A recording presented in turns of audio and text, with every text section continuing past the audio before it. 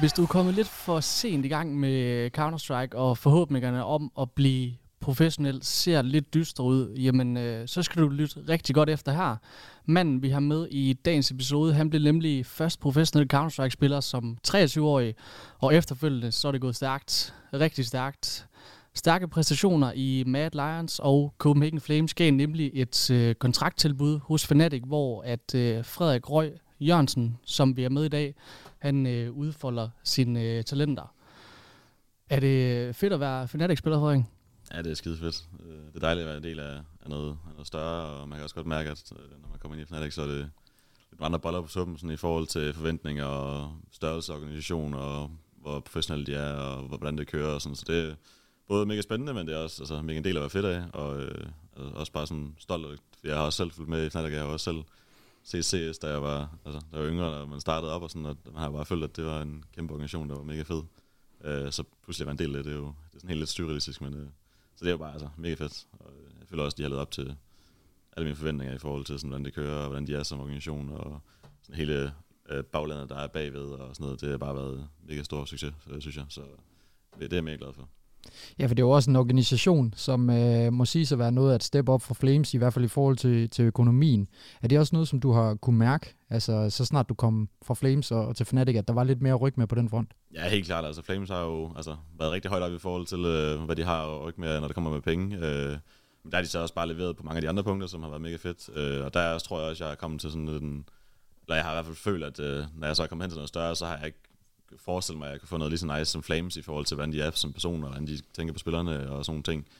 Fordi det er bare anderledes, når du er i en større organisation, hvor der er måske nogle andre hoveder, som har nogle andre forventninger, og du har bosserne har en anden boss, og dem snakker du måske ikke lige så meget med, og det er lidt mere sådan, hvad skal man sige,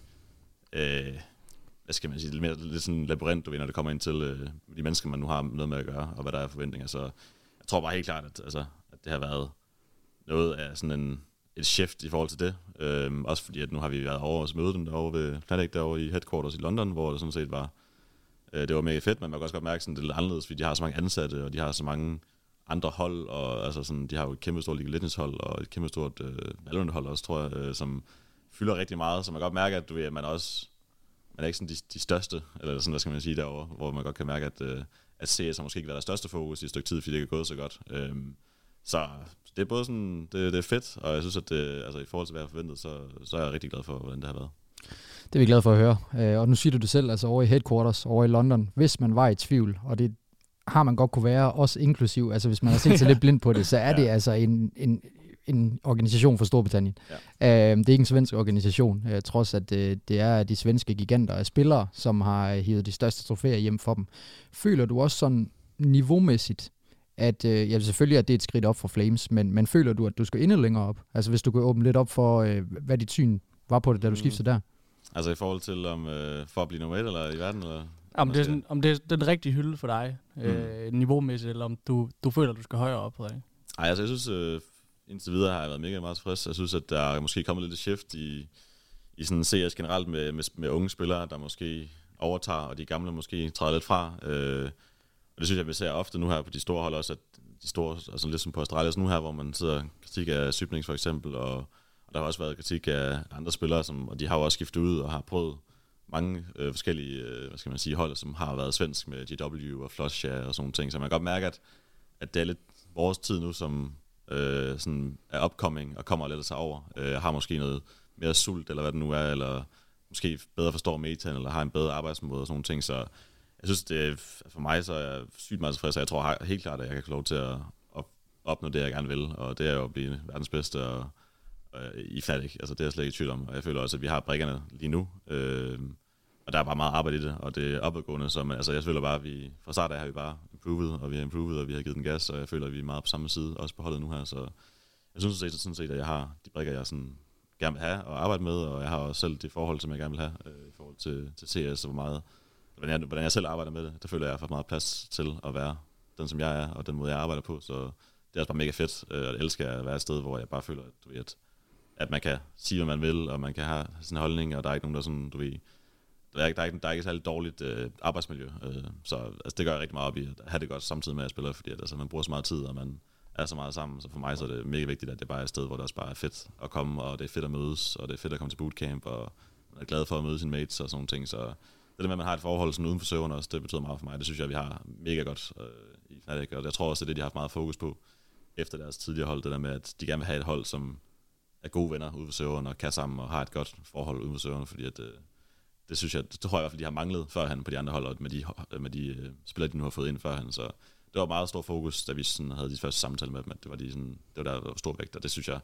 helt klart, at man kan mærke, når vi kommer ind nu her, at det klinger bare, og fra dag 1, så føles det bare, som vi havde været et hold i lang tid. Så det synes jeg er mega fedt, altså. Det er mega fedt. Og det kan man jo også nemt være lidt nervøs for, når man går fra sådan en jordnær organisation som Flames,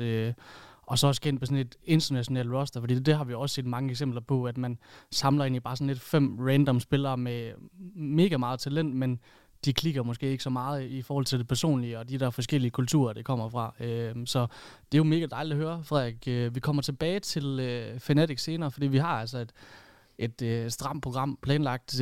For det første, så vil vi også gerne lige høre, hvem du er uden for serveren, hvorfor du kom så sent i gang med at være professionel, specielt din karriere i Mad Lions og Flames, hvor at de fleste jo nok kender dig. Og så også lidt om her nu, som sagt. Altså, tror du på, at I kan gå ind og måske at vinde Paris-majoren, eller hvor er du i forhold til det? Og så har vi selvfølgelig også en masse lytterspørgsmål. Der er mange, der er interesseret i at høre lidt om dig, Frederik. Men hvis vi skal starte lidt med dig, sådan uden for serveren, hvem er du som person, så kan jeg jo nok godt sige fra større jegervinkel udefra set, måske også lidt på grund af din alder, det er jo ikke så tit, at vi faktisk interviewer nogen, der er ældre end os. Men så virker du meget grounded. Du virker som om, at du hviler i dig selv. Er det rigtigt forstået? Sådan udefra set? Ja, altså jeg tror, at jeg har altid været en kæmpe nørd og spillet rigtig meget computer. Og det har jeg gjort, siden jeg var helt lille, sammen med min bror. Han var rigtig god til at finde nogle gode spil, og jeg startede med at spille Diablo på biblioteket, og har bare lige siden den dag, altså har bare spillet computer. Jeg har spillet alle de store spil, nærmest Hearthstone, World of Warcraft, League of Legends, Hunt dengang også, og Counter-Strike 1.6 og så videre og så videre. Men altså jeg tror aldrig nogensinde for mig, jeg har aldrig nogensinde gået op i en professionel scene, hvad det så end har været, jeg har spillet. Jeg har aldrig nogensinde sådan tænkt på det, eller overvejet, at der var en. Også dengang jeg spillede Counter-Strike 1.6, jeg er slet ikke... Fordi der var ikke Twitch, og der var ikke alle mulige ting, hvor man kunne sådan, hvor det bare var let tilgængeligt. Det var noget, man sådan skulle ind og undersøge, om der var noget professionelt scene, hvem var det, hvem var gode spillere og sådan noget. Og det er sådan lidt sjovt, at jeg ikke har jeg føler slet ikke, at jeg har opdaget eller tænkt på det, eller haft nogen sådan fornemmelse af, hvem der er gode, og hvordan det er at være professionel overhovedet, før at jeg først begyndte at spille CSGO dengang, hvor det jo kom ud. Og jeg har jo altid bare spillet for hyggens skyld, og jeg har altid været rigtig dygtig til mange af de spil, jeg har spillet. Det har været rigtig nemt for mig at blive hurtigt god. Jeg tror måske, at der har jeg måske haft en evne til at bare, hvis jeg bruger tid på noget, så kommer det bare nemt til mig, og jeg er god til at lære af mig selv. Så jeg har bare generelt, alle de spil, jeg har spillet, har jeg bare lagt rigtig højt i kogen i forhold til, og jeg har altid godt kunne lide at spille PvP og sådan noget mod andre spillere og sådan nogle ting, og der er Counter-Strike også jo bare oplagt, fordi der sidder også og spiller mod modstandere hele tiden, som også er virkelig mennesker, så det har jeg altid godt kunne lide. I stedet for at man sidder og spiller single-player-spil, hvor man er mod en computer, der er jeg meget mere fan af bare at være mod en anden spiller, så altså, det har jeg brugt rigtig meget tid på. Og så tror jeg bare, altså jeg startede bare lidt med at spille CSGO, og så spillede jeg med nogle venner, så tror jeg, det var Black dengang, jeg tror, jeg blev venner med ham igennem en fælles ven, vi havde, som han var spillet for, jeg tror, han spillede for Masonic her sidst, han er medejer, tror jeg, med Sonic nu, og stadig inde i CS, så det er mega fedt, men jeg startede lidt op med ham, hvor han så, jeg tror, jeg havde nogle sabbatår der, efter jeg havde været færdig med gymnasiet, og så har jeg bare spillet og hygget mig lidt, og så tror jeg, at vi har bare spillet for hyggens skyld, og så endte det lidt med, at skulle vi lave et hold, eller skulle vi måske prøve at spille noget. Ja, det kunne da være fedt nok at prøve, og vi var sådan nogle 5 gutter, der sad og spillede sammen, så vi tog da bare de 5 bedste, vi nu havde af den gruppe af mennesker, vi nu var, og så gav vi lidt gas, og så tror jeg, at jeg spillede lidt, det var måske en måned eller sådan noget, og så der valgte jeg lige at tage til Malta og arbejde sammen med min kæreste og 2 af mine venner. Lidt sådan spontant, du ved, at bruge tid på det, og prøve at komme lidt væk fra computeren, for jeg har altid brugt rigtig meget tid på computeren, det har jo ikke altid været sådan en positiv ting. Der er også kommet et rigtig stort skift, har jeg også godt kunne mærke, du ved, at og førhen, der var jeg sådan, altså jeg fortalte jo ikke noget om, at jeg sad og spillede computer, det var jo pinligt, så var man jo en taber. Jeg gik også op i at have nogle gode venner på skolen og sådan nogle ting, så det var ikke lige noget, man råbte højt om, at man sad og spillede World of Warcraft eller Counter-Strike, så det er meget sjovt, det der med, at det er sådan skiftet til, at nu er det sådan set acceptabelt, og nu er det sådan, okay, fedt og sådan noget, og når man spiller professionelt, så er der folk også sådan, okay, mega, altså de er sådan mega interesserede og spændt og sådan på at høre, hvad det handler om og sådan nogle ting, så det er bare sådan det der skifte, det er taget, og jeg tror også, at så tænker jeg også bare, så prøver jeg bare noget andet og komme lidt ud, og så lukker computeren og bliver derhjemme, tog det som Malta. Arbejde dernede, så tror jeg, det gik 4 måneder, hvor jeg så endte med at få en iPad, og så sad jeg så streams hele tiden med Counter-Strike, fordi at nu har jeg jo lige sådan fået lidt sådan smagen af, og sådan beholde, det var meget fedt, og fulgte også lidt med i Black, han fortsatte jo uden mig der, og så lavede jeg faktisk et hold, som de gjorde det rigtig godt. Jeg tror, han fik fat i Kvæser til TMB, som var ret højt på facet dengang, og jeg havde jo ikke rigtig nogen anelse om noget som helst, og jeg var bare sådan, de er 10 og har meget elo og sådan noget, og 16 år, de så helt syge ud og sådan noget,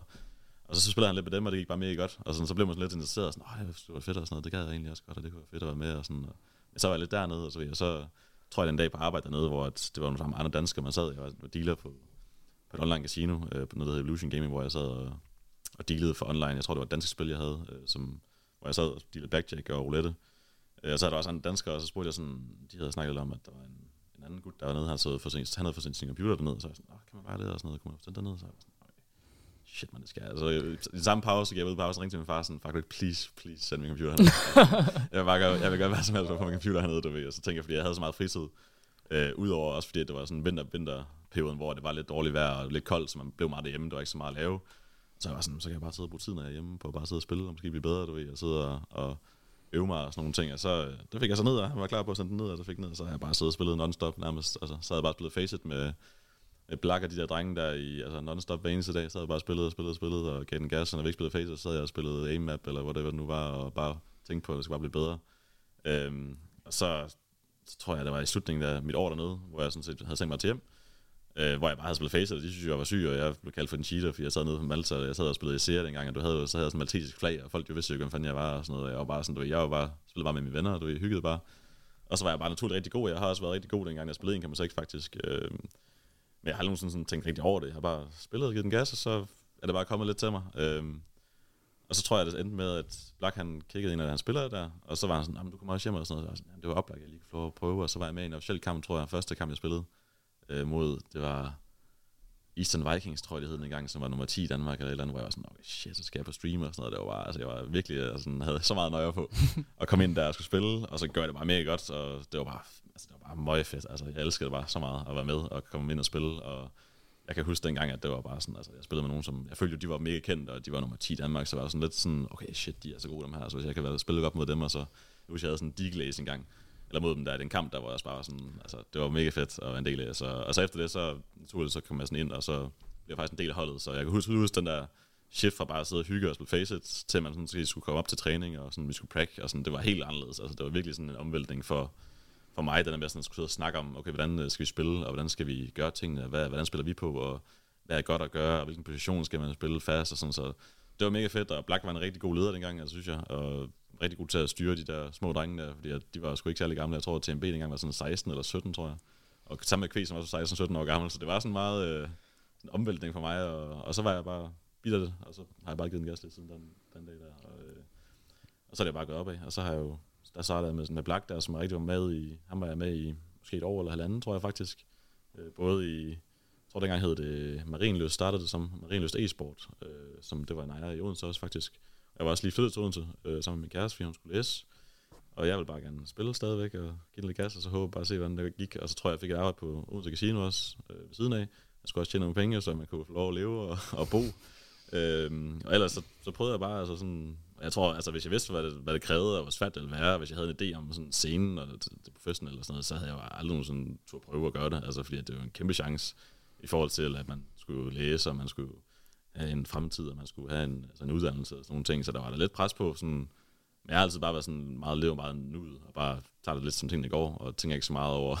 du ved, måske konsekvenser af forskellige ting, så jeg er lidt bare sådan, jeg giver bare lidt gas og hygge lidt, og sådan, du ved, jeg gør bare, hvad jeg har lyst til, og spiller bare det, jeg har lyst til, men det gør jeg bare. Så kan det godt være, at min far, han siger, at jeg måske burde komme på en uddannelse, eller jeg burde lave noget andet, men jeg er også en voksen mand, og dengang, så jeg tager jo mange beslutninger, mine forældre også var gode til bare, altså sådan, det, hvad du gerne vil, det gør du bare, og så det gør jeg bare, og jeg var lige inde og vende hurtigt på uddannelsen inde på HA, som jeg tog ved siden af faktisk, fordi hvis nu var at man ikke blev professionel, så havde man i hvert fald noget at falde tilbage på, men det droppede jeg hurtigt efter en måned, fordi jeg kunne simpelthen ikke, altså for mig selv, jeg har altid været meget dårlig til skolen, og jeg har været god til skolen, men jeg har været rigtig dårlig til at bruge tid på det, og sådan rigtig sådan have lyst til at bruge tid på det, og være motiveret og sådan nogle ting, så for mig så er det bare mega vigtigt, at jeg er motiveret for det, jeg laver, ellers så gider jeg bare ikke, og det har altid været for CS, så der har jeg jo bare givet den gas. Jeg tror også, det er det, der har gjort det for mig, at det har kunnet lade sig gøre, altså for den sags skyld at komme frem som 23-årig, fordi at det handler bare meget om motivationen, og hvad man bruger tiden på, fordi jeg tror, det der er forskellen, det er jo, at sådan som TMB, som måske er 16 år, han sidder bare derhjemme, og han har ikke så mange ting at tænke over, eller overvejelser, hvad han skal i livet. Han sidder jo bare og spiller ud over sin skole, og bor hjemme, og de sørger for det hele, og han skal ikke have noget arbejde, og det gør bare jo. Hvor jeg som 23-årig bor selv, og sammen med min kæreste, og vi skal måske sådan, skal man have uddannelse og sådan noget. Nu har jeg haft 2 sabbatår, nu skal jeg til at i gang, og min far siger, du skal da til at have en uddannelse, skal da til at ud og lære noget, og sådan noget, du ved. Altså, jeg tror bare, det er den der forskel, der er, og så tror jeg, den kan godt påvirke ens motivation en lille smule. Så altså, for mig så tror jeg bare, at det var heldigt, at jeg bare var sådan en type, der bare lever lidt ud, og bare ikke tænker så meget over, hvad der sker om 2 år, men bare gør det, jeg har lyst til lige nu. Og det gør jeg bare. Og så har det jo bare været frugt siden dengang. Og der har jeg jo bare brugt vanvittigt meget tid på Faceit, på individuel træning, DM og så videre, og så videre, og så videre. Og jeg kan også godt mærke, at hvis jeg stopper med det, jeg har haft nogle perioder, for eksempel hvor jeg måske ikke har haft en helt så stor motivation, eller jeg har også en skade, som jeg har bøvlet med i en årgang, hvor det sådan, altså jeg kan tydeligt mærke, at snart du ikke bruger tiden på det, og snart du ikke lægger timerne i dem, så altså, det er et kæmpe hit for dit individuelle niveau, og bare dit niveau generelt. Altså, så det er jo, altså, jeg føler, at det er det, der gør forskellen, mere end det er ens alder, eller ens reflekser, eller hvad man nu kan sige der. Så. Altså jeg føler også, nu har vi været meget rundt i det danske land og snakket med en del pro-spillere, Frederik, og det er det, vi hører dem alle sammen sige, det er, hvis du ikke lægger timerne, så kan du mærke det med det samme. Ja. Så det er bare et grind, det her, og altså kæmpe respekt for den måde, du har gjort det på, Frederik. Hvad kunne det ikke have blevet til, hvis du var startet som 16-årig? Altså, tænker du nogle gange over det? Ja, måske lidt, men jeg tror også bare sådan, at den bliver hurtigt skudt væk igen, fordi at dengang jeg var 16 år, der var det jo slet ikke de samme præmisser, der var i forhold til altså CS og professionel, og man kunne leve af det og sådan nogle. Altså nu har jeg også snakket lidt med Krem, som har været professionel i rigtig mange år. Det er sjovt at høre nogle af de historier fra deres tid i starten, hvor de altså var de bedste i verden, men altså de kunne nærmest ikke engang leve af det, og de skulle selv betale, når de skulle ud og rejse. Det var jo nærmest, altså det var mega svært altså at være professionel dengang, fordi at det var ikke sådan, fanden fik du penge fra, altså sådan, du skal også ud og rejse, du skal selv betale for tingene, og du får ikke så mange penge i løn, og du ved, i forhold til, at de var verdens bedste, så har jeg så ikke tænkt på, hvordan det ville være, hvis du var sådan nummer 5 eller 6, hvor altså, så tror jeg nærmest ingenting, du ville få, andet end måske en t-shirt, hvor der står et holdnavn på, og dit navn på ryggen, du ved, det var måske det, du fik, og så kunne du måske lige få, du ved, ikke noget at betale rejsen, eller hvad det nu ville være, du ved, så jeg tror, altså for mig, når jeg har tænkt på, om jeg var 16, altså det var bare en anden tid dengang, jeg tror, at hvis jeg overhovedet, altså tror jeg slet ikke, jeg kunne blive det dengang, hvis jeg ville, i forhold til, at jeg var nødt til at skulle tjene nogle penge, altså, og jeg føler sådan lidt, at det der med at bruge rigtig meget tid på Counter-Strike, og hvis du ikke får nogle penge, og du ikke kan leve, så er det bare mega svært, tror jeg. Nu har jeg også snakket med nogle andre, som også, du ved, ikke er kommet så langt, og måske spiller for nogle hold, hvor de ikke får så mange penge. Det er sgu hårdt, hvis du er de der 23, 22, og du bor ude, og man kan mærke det der pres, og man kommer måske ikke den retning, man gerne vil, og det går måske lige så hurtigt, som man ønsker det, og man er måske lidt stok i det der niveau. Og man sidder og tjener måske 5.000 om måneden, og du har en udgift på, altså, måske det dobbelte i fast udgift, hvis du bor ude, eller sådan noget, så det, altså, jeg tror, det er mega svært. Og for mig, der har jeg jo bare været heldig, at det kunne fungere i forhold til, at jeg havde et job ved siden af, og det passede rigtig fint, og det kunne lade sig gøre, og jeg kunne få nogle penge tjent og sådan nogle ting. Så hvor jeg tror, at dengang, da jeg var semiprofessionel, der var sådan lidt anderledes, hvor nu her, der er det som om, at der er du nødt til at gå fuldtid meget tidligt, hvis du gerne vil konkurrere med, og hvis du gerne vil konkurrere, eller hvis du gerne vil blive en af de bedste. Og når du går fuldtid, så er det sådan lidt, altså jeg føler, at der er stor forskel på dengang og nu her, i forhold til, hvis du går fuldtid, så tjener du måske 5.000, men du er nødt til at gå fuldtid. Og så er du bare nødt til at, så må du finde penge et andet sted, eller så må du nødt til at bare gå i minus hver måned, og så prøve at give den gas, og så håbe på, at det bliver bedre, eller at du kommer på et bedre hold, eller hvad det nu skal være. Hvor dengang, der kunne jeg sagtens sidde med et deltidsarbejde og stadig spille, uden at det var sådan det store problem, eller at det var sådan, hvor man tænkte, ej, nu skal du også lige stoppe med arbejde, fordi vi skal skulle spille nu. Altså, du ved, så det var sådan lidt mere acceptabelt, tror jeg, at man havde noget ved siden af, fordi det var man nødt til, hvor nu her, der er det slet, det går sgu ikke længere. Altså, der føler jeg i hvert fald på lidt den top 10 i Danmark og sådan noget, at det er ret tidligt, jeg føler, du ved, at nærmest tvunget til, hvis du skal være på det hold, så er du nødt til at spille det fuldtid. Ja, så er du simpelthen ikke god nok. Lige præcis, ja. For ellers så kan vi ikke blive bedre, og så kan du konkurrere med de andre, og de spiller også fuldtid. Men jeg kan ikke give dig et fuldtidsløn, altså det er sådan lidt, det er meget svært. Det taler jo meget ind i den meta, som vi også ser lige nu, og også generelt for den nye generation. Altså vi har også snakket med flere omkring det her med, altså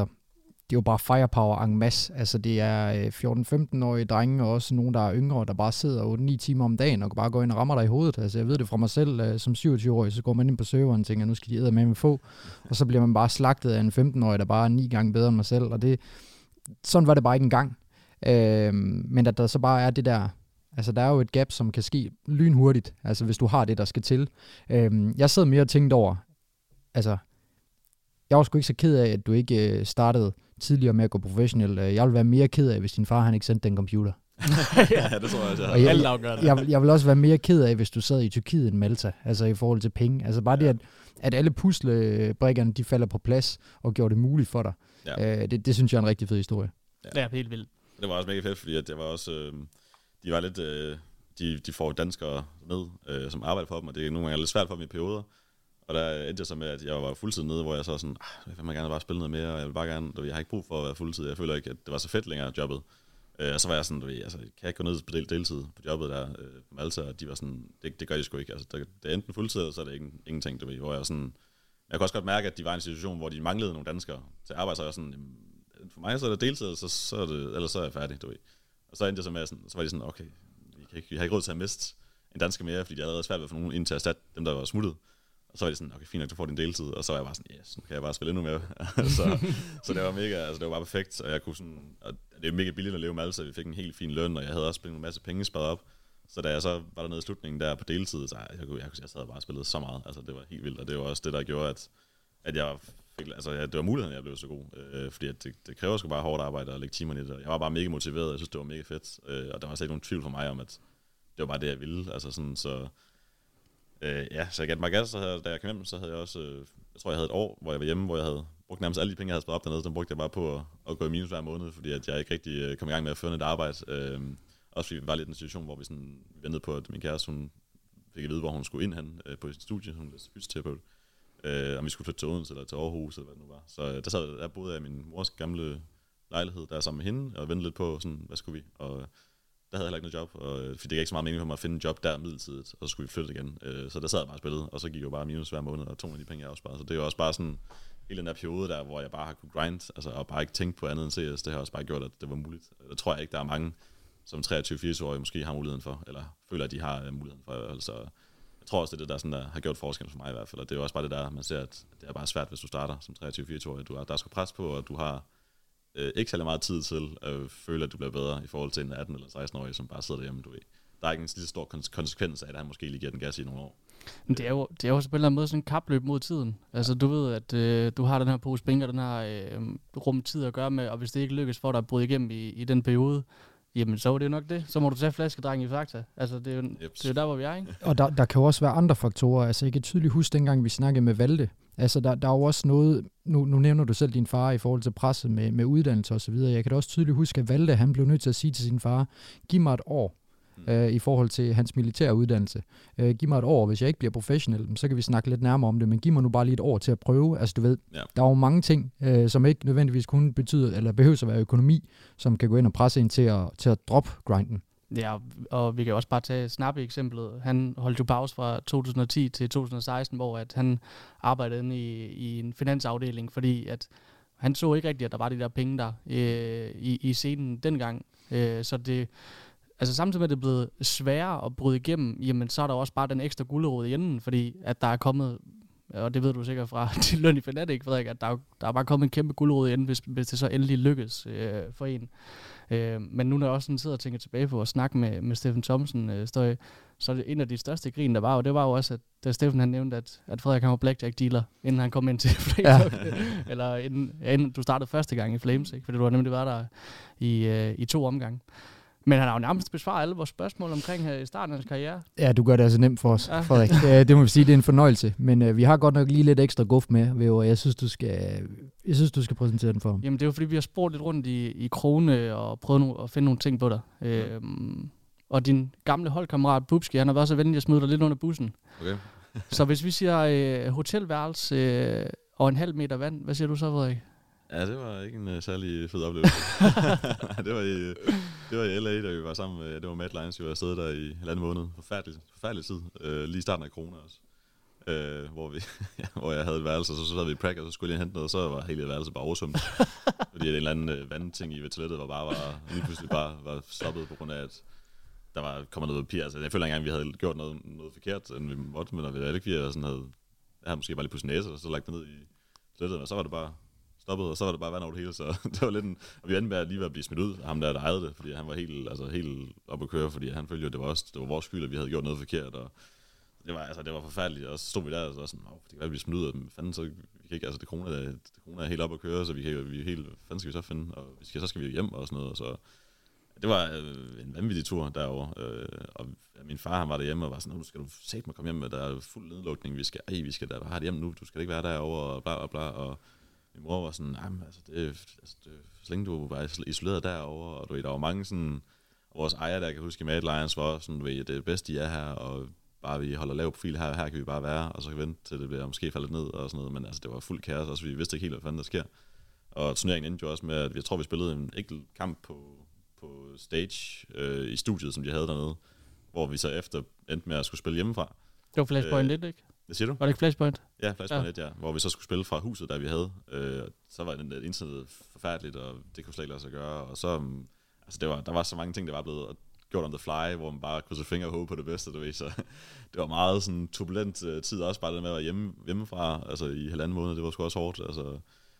også på den anden side af kloden, det der med tidsforskellen og sådan ting, så det var altså en helt vanvittig oplevelse, og jeg havde også planlagt, at min kæreste skulle komme ned og i slutningen af ugen, det kunne hun heller ikke længere, fordi det var lukket,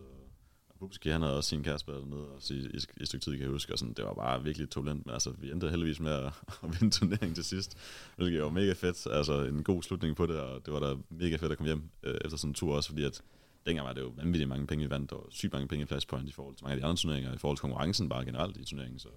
det var vanvittigt fedt. Altså.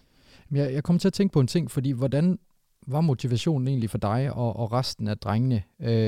når der kommer den her nedlukning her? Fordi I har jo heller ikke den store erfaring på det her tidspunkt på LAN, ligesom nogle andre hold, som måske ville være blevet ramt hårdere af det, fordi de fandt motivationen på stage. Jeg kan jo tydeligt huske det her playercam, der blev sat op. Jeg kunne heller ikke forestille mig, at det gjorde særlig godt for jeres internet i det hus der, men hvor I vinder, og Cillian, han har faktisk har en god kamp på training mod Fallen og Co. Jeg tror også, det ikke var den bedste serie for ham. Men altså, hvor påvirker det jeres motivation meget, fordi man ser jo også frem til at kunne komme på LAN og grind sin vej den, eller grind sig derop, men hvis man ikke har oplevet det så meget før? Ja, altså det var selvfølgelig, at det blev man påvirket af det, altså jeg tror da, at meget, det var også det der med, at altså, vi fik lidt lov at spille i studiet, men jeg tror også, vi var meget vant til sådan, altså det var ikke fordi, at jeg tror ikke, vi har ikke været på et hold, hvor det var sådan, du ved, okay, hvis vi kommer ind og spiller på et studie, så er det en kæmpe forskel i forhold til, hvis vi spiller et andet sted fra, sådan, så det har ikke rigtig været den der påvirkning, føler jeg ikke selv. Det er svært at sige, for jeg synes også selv, at jeg har tit kunne se, at sådan, okay, på LAN eller på i studiet, når jeg spiller et andet sted, hvor man måske er mere ikke så komfortabel, så spiller jeg bare dårligere. Men jeg føler måske ikke, eller det er svært sådan noget for mig at føle, at jeg føler mig ikke tilpas, eller jeg føler ikke, at jeg sidder godt her, eller jeg føler ikke, at du ved, at det her det er nice. Så det er, sådan det er lidt svært at finde en sammenhæng nogle gange, men jeg tror da helt klart, at jeg tror også, vi havde en periode med Acor, som også var, hvad skal man sige, sådan meget let påvirkelig, hvis tingene ikke lige spillede med bordhøjden og sådan ting, og der har der helt klart været nogle ting, fordi også bare altså i huset der, hvor vi sad, det var sgu ikke de bedste miljø i forhold til, at vi havde de bedste borde og bedste stole, og indsiden som sagt også var dårligt og sådan noget, så der var mange ting, der var sådan, man er i hvert fald nødt til at finde, eller prøve at gøre sig komfortabel med det, man nu havde, og det gjorde vi da bare, og det gjorde vi så godt vi kunne. Men jeg tror, det var meget mere det der med, at hvor hårdt det var, altså det var vanvittigt hårdt, vi læste så mange timer hver eneste dag, og der var en ny kamp igen om 2 dage, så det der med, at du aldrig sådan i hovedet kunne holde pause, fordi at yes, vi vandt en kamp, mega fedt, okay, vi har en ny kamp igen om 2 dage, og så skal det jo bare sådan, hvad fanden skal vi lige holde fri henne, og sådan, så det var mega svært det der med at prøve at slappe af, og prøve at få sådan, hvad skal man sige, noget energi og sådan nogle ting, men samtidig også forberede sig på næste kamp, og forberede sig på, at vi skal spille igen, og vi skal, altså, jeg kan huske systemet, eller formatet var meget sådan, der var lidt sådan, der var nok mellemrum, men der var lige heller ikke nok mellemrum mellem kampene til, at man sådan lige kunne have en off-dag, eller man lige kunne slappe af en dag, fordi at du skulle også forberede. Så det var mega svært, og jeg kan huske, det havde vi så meget bøvl med det der med at prøve at finde ud af, hvordan fanden gør vi det lige, altså hvor fanden skal vi lige finde tiden til at slappe af og nedkoble, fordi det er sgu også nødvendigt, når man er sådan et sted, der er så mange ting, der sker rundt om en, og man bruger så meget tid at spille, men så er det også bare vigtigt, at vi kan sidde og prøve at koble af lidt, og sådan, fordi der var rigtig mange ting, hvor vi sådan, altså let kom op og skændes om ting, og altså sådan en stemning og sådan ting, som var dårlige, og fordi at man bare er påvirket af så mange ting udefra, så det er jo bare, det er jo lidt sådan det helvede følger nærmest, du ved, i forhold til sådan miljøet og sådan noget, og det var sgu svært for os, men heldigvis så havde vi spillet sammen i et stykke tid og sådan nogle ting, og der var også det der med, at Cillian var ret ny, han var også lige kommet ind lige inden, jo, så det var sådan meget turbulent, men altså, mega glad for, at vi kom ud på den anden side, men det var da mega svært. Og det er jo faktisk, det er start 2020 det her, som jeg husker det, Frederik, den første iteration af Flashpoint, som jo satsede helt vildt på at komme ind som nærmest en liga i Counter-Strike, men lykkedes så ikke rigtig med at få de største organisationer med, og derfor så blev det lidt sådan en B-liga, selvom at I jo vandt 500.000 på det tidspunkt, det er jo en kæmpe pose penge, Og som jeg husker det, så var det også en helt fantastisk finale, i hvert fald designeren på Train med Ninja Diffuses og kæmpe comeback fra jer, også som jeg husker det. Hvordan husker du tilbage på den kamp, Frederik? Ja, det er nok egentlig vanvittigt til kamp. Sådan, når jeg også sådan ser nogle, jeg vil kigge lidt på Watson nogle gange, sådan, altså, og se, hvordan det, altså jeg kan ikke sådan mindes, altså hvilken situation vi stod i, fordi vi var jo bagud eller andet, jeg ved ikke, 14-4, tror jeg, eller sådan noget. Og jeg spillede en elendig kamp, og jeg var så dårlig, altså. Så jeg var bare sådan, jeg kan bare tydeligt huske, at jeg sad i kampen, og vi kom over på den anden side, jeg var bare drænet for energi, for jeg bare følte, du ved, sådan, jeg spillede bare så dårligt, der var ikke nogen ting, der fungerede, og jeg følte bare, du ved, at uanset hvad jeg gjorde, så var jeg bare nærmest en stopklods for mit hold, du ved. Så jeg kan huske, at altså, jeg var meget sådan, der skulle meget til, eller jeg skulle gøre mig rigtig meget for at hive mig selv op i den kamp, kan jeg huske, fordi at, jeg var sgu ikke så meget hjælp. Også fordi, at det havde været sådan en hård periode, og man var bare så træt i hovedet, så man var bare færdig. Og så sidder man der og spiller til en af de sidste dage af den finale der, at vi kommer bare bagud, og jeg spiller dårligt, så det er meget svært at gå frem. Men heldigvis så havde vi Schuss, som havde en vanvittig god kamp, og Schillen også, som bare hævde AVP'en frem, og som bare havde nogle vanvittige runder, og ja, Ninja Diffuse der, det var nærmest det eneste gode, jeg gjorde i den kamp. Så, men det var også bare sådan en ting, du ved, altså jeg tror bare, altså, det er svært for mig at huske præcis, hvordan jeg havde det, eller sådan, hvordan det var bagefter, fordi det var bare sådan, det hele er sådan lidt blurry på en eller anden måde, fordi man føler bare, at altså, der var bare så mange ting, der foregik i den periode der. Men altså, jeg kan huske bagefter, altså, jeg var jo vanvittigt glad, og sådan den der relief, jeg kan huske, at jeg sad i flyet der på vej hjem, hvor jeg bare var sådan, altså sådan, det var bare helt uvirkeligt, bare sådan, nu skal jeg bare hjem, og man har lige vundet 500.000, altså vi fik jo nærmest 500.000 kroner selv per mand jo, sådan penge der jo, altså hvor man bare sådan, altså, det var helt vanvittigt, altså skal jeg have været i LA nu i 1,5 måned, og så skal jeg hjem igen, og corona, og jeg kan huske, at jeg havde en hel flyrække med 6 sæder, fordi at vi må kun sidde, altså en mand per nærmest, altså 5 kvadratmeter. Ja, lige præcis. Jeg havde 5 sæder for mig selv i midten, og så sad der en over i det andet vindue helt over med også 4 sæder for sig selv, og så til venstre en med 4 sæder for sig selv, så det var meget sådan helt, og vi kom ned i lufthavnen, kan jeg huske, LAX dernede, og det var bare en kirkegård, altså der var bare ingen mennesker dernede. Og det eneste, der var, der måske nogle asiater i fuld hazard suit, og du ved sådan, så det var meget sådan, jeg følte godt, man havde været væk i et stykke tid, sådan i sådan en boble, du ved, inde i det der, i vores hus, der vi bare har været, og vi har nærmest ikke kommet ud jo. Altså vi har bare bestilt mad hver eneste dag, og bare ikke kommet ud, fordi vi skulle ikke blive syge med corona, fordi at, altså, hvis det skete, så var vi jo helt færdige jo. Så det var rigtig meget sådan, så kom vi ud igen i den virkelige verden, efter at være inde i sådan en boble der, og så var det bare helt vendt op på hovedet, du ved, altså det var helt vildt underligt, kan jeg huske. Ja, det er også, altså hvis man tænker over det, ikke, altså 1,5 måned i LA, Los Angeles, et rimelig lækkert sted. Man kan ikke opleve noget af det. Man får 500.000 med hjem hver, og så kommer man bare hjem til Odense og lever på steg. Altså det er med noget af en transition. Men Frederik, det er jo ikke første gang, at du spiller med blandt andet Schuss, som du nævner. Altså vi har jo hoppet lidt et step over i forhold til din karriere. Der, hvor vi også gerne vil ind omkring, det er i Tricked, hvor at, du starter med at spille sammen med blandt andet Hunden, Bubski, AK og Schuss, som nævnt.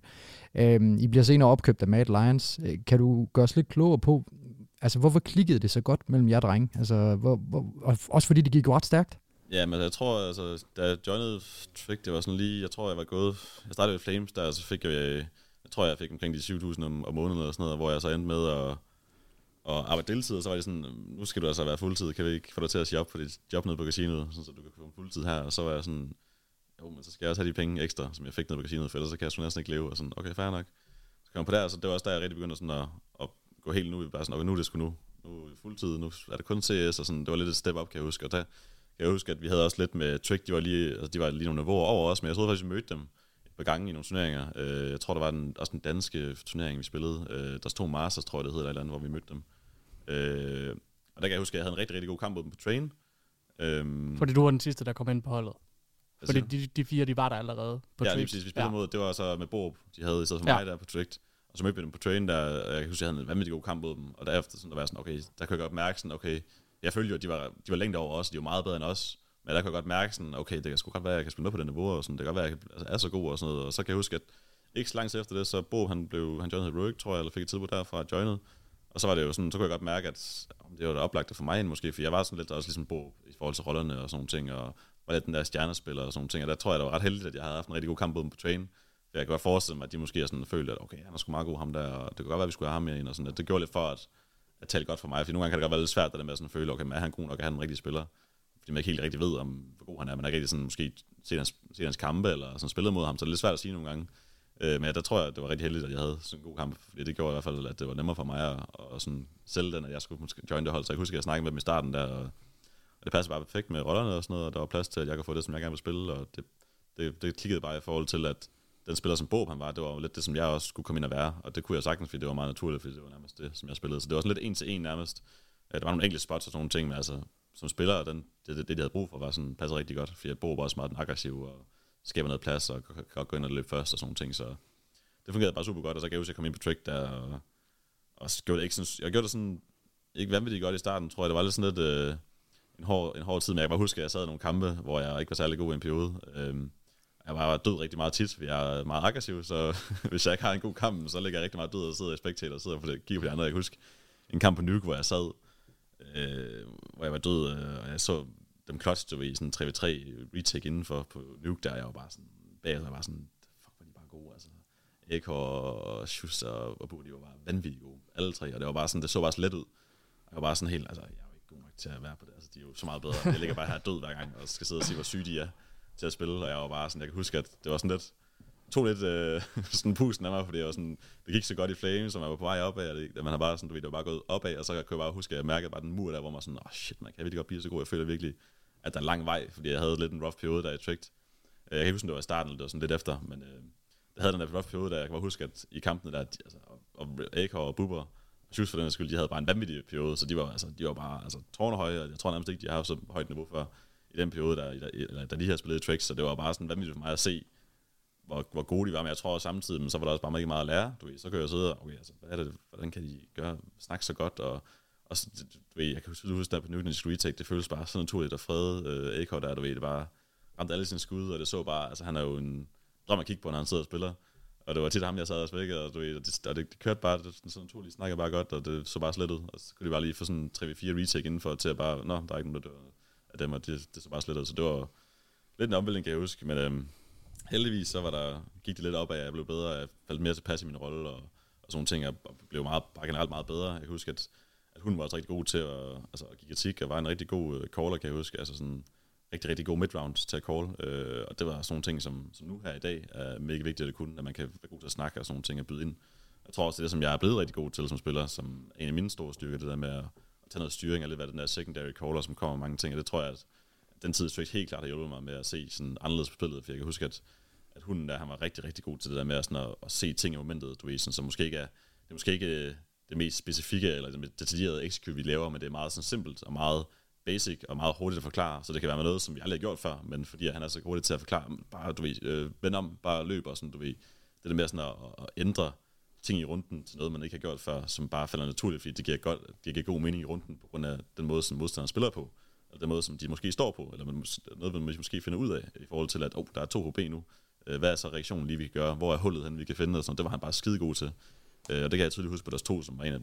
af mine dårlige maps dengang, at sådan, der var så mange calls, hvor jeg bare sådan, jeg var helt mindblown bagefter, sådan, shit, var det bare, altså, hvor det vanvittigt bare kaldt, du ved, så man føler bare, man finder bare de huller der hele tiden, og vi løber bare ud i sådan nogle huller, og vi udslår dem bare, du ved, på sådan nogle små ting, hvor vi måske har en idé fra start, men i sidste sekund, så bliver den bare lavet om, på grund af et eller andet, han ser, eller hører, eller et eller andet, hvor man sådan, shit, så følger vi bare hans call, og så kører vi bare der i stedet for.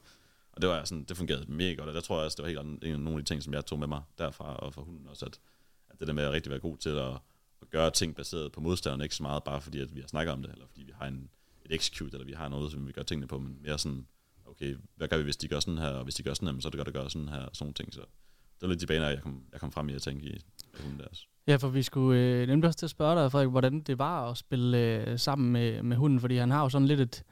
et legendarisk rygte, i hvert fald dengang i scenen for, hvor klog han var. Og jeg kan også huske, at du har udtalt det her med, at nogle gange så var det faktisk lidt svært at spille på hold med ham, fordi at der var en af jer, der var nødt til at brænde varm, og det nyttede ikke, at du havde et dårligt game, fordi at de manglede virkelig noget firepower over på hunden, men til gengæld så har han jo det her fantastiske, kloge Counter-Strike-hjerne til at veje op for det hele. Men hvorfor er det, du tror, han har den edge i forhold til mid-round calling? Altså, er det bare sådan naturlig sådan know-how, eller er det bare ren forberedelse, hårdt arbejde, eller hvor tror du, han fik den edge fra? Jeg tror måske, det er noget, man sådan måske indser, eller noget, man indser i den proces, man nu har som indgivende, der kan forestille. Man har haft en lang karriere, han har spillet i mange, mange år, og der tror jeg bare, der er måske, altså sådan, jeg føler i hvert fald, nu har jeg spillet med mange forskellige callers, så det er meget sådan, man kan hurtigt sådan mærke sådan deres tilgang, og hvordan de sådan tænker, og hvad der er deres tankegang i forhold til sådan mid-round og sådan nogle ting. Så tror jeg bare, i hvert fald har meget naturligt det der med, at det har bare været nice for ham, eller det har fungeret godt for ham måske, når han bare har gjort lidt tingene on the fly, og det har været sådan lidt, du ved, basic ting, som man lige kan kalde hurtigt i momentet, og så kan folk sådan, okay, følge med og gøre det. Det tror jeg bare, det er den filosofi, jeg altid har haft, og det var også meget sådan, når vi havde selvfølgelig nogle executes, nogle strats, nogle idéer til, hvordan vi skulle bære rundt den ad, men sådan midround generelt, der var han meget sådan simpelt, og det var mere sådan med timing, og det der med sådan, at det skal bare gå stærkt, og vi var rigtig god til sådan at med det samme, at der skete noget i runden, at vi mistede en mand, eller de mistede en mand, eller de fik entry kill, med det samme, så er han da bare klar til at komme med et call. Og jeg tror sådan, det var meget det kunne jeg også forestille mig, det han har sådan har tænkt, at det er bare det, der fungerer godt for ham, du ved, at hver gang der sker noget, hvis han bare, så har han bare en idé med det samme, det kommer bare til ham med det samme, og så siger han det bare, og så bliver det bare eksekveret, du ved, og det er jo bare, jeg kan tydeligt huske, det gør en kæmpe forskel, det der med, at tingene bare skete hurtigt. Hvis så mister du ikke den her timing der, det kan være sådan noget som trainer, man lige får det intro ned på Ivy med det samme, så er det bare, lad os bare gå inden for hurtigt, 4 mand samlet, og så får vi bare en god timing høj, fordi vi lige, du ved, i stedet for at der er den der, sådan, hvad skal vi lige gøre, og så går du måske lige 5 sekunder mere, og så hvis du gerne vil ud høj, som var din plan, så mister du lige 5 sekunder langsommere, så mister du timingen, så har de måske fået inden for et andet sted, og så ved de jo, at vi kommer, og så er det helt rundt udlagt, du ved, hvor det er mere sådan, for ham der tror jeg, det er meget mere, det handler om den der timing, og nå den, og ramme den, i forhold til, det handler om, at det skal se godt ud, eller det skal være det rigtige nades, eller det skal bare være det rigtige flashes og sådan ting. Det er jo meget mere sådan med timing. Og det tror jeg helt klart også, som vi ser i dag, og som jeg også føler, sådan den måde, som vi spiller på, og den måde, som jeg tænker på, det er meget den tankegang, som jeg også har. Jeg kan også meget bedre lide, at tingene er meget sådan basic, og det ikke skal være alt muligt detaljeret eller alt muligt vildt, men det skal være meget sådan, det skal bare gå stærkt, og det skal bare ske hurtigt, for det er det, der gør forskellen i runderne nu her, føler jeg også. Og det er også det, Counter-Strike er blevet til med metaen nu her. Det er ikke så meget execute-based, og det er ikke så meget, at man bare har en strat-boot, du bare hiver frem. Måske på nogle map er det mere end andre, men altså generelt så er det meget bare sådan, du ved, de bedste hold, det er bare dem, der er bedst til at gøre ting mega hurtigt, og meget spontant, og meget on the fly i runderne, som giver mening ud fra, hvordan modstanderen spiller, og så du ved, ramme de der timinger der, fordi det er det, der man er nødt til nu her i dag, føler jeg, i CS, hvis man gerne vil blive rigtig god, især på T-siden. Især også nu her, hvor vi har haft en mesa med silenceren, der er det altså vigtigt, at man har noget manpower, når man skal ind på nogle sites og sådan nogle ting, så jeg tror ikke, at det er bare det, altså. Ja, jeg skulle lige til at sige, jeg synes, det var rigtig fedt, at du nævner det her med, hvor vigtigt det også er i den dag i dag, fordi at vi netop har set tidligere metaer, specielt med Astralis, føler jeg, hvor at Glaive jo var vanvittig til at sætte nogle sindssyge executes op med utility, specielt i sin tid. Og vi har også snakket en del omkring det her med i den nye meta, at der er nogle in-game leaders, hvor det har set ud som om, at de har strugglet lidt, fordi de måske har været mere fan af den gamle skole, hvor det var meget executes, men i og med, at der er så meget firepower nu, der er så meget uforudsigelighed,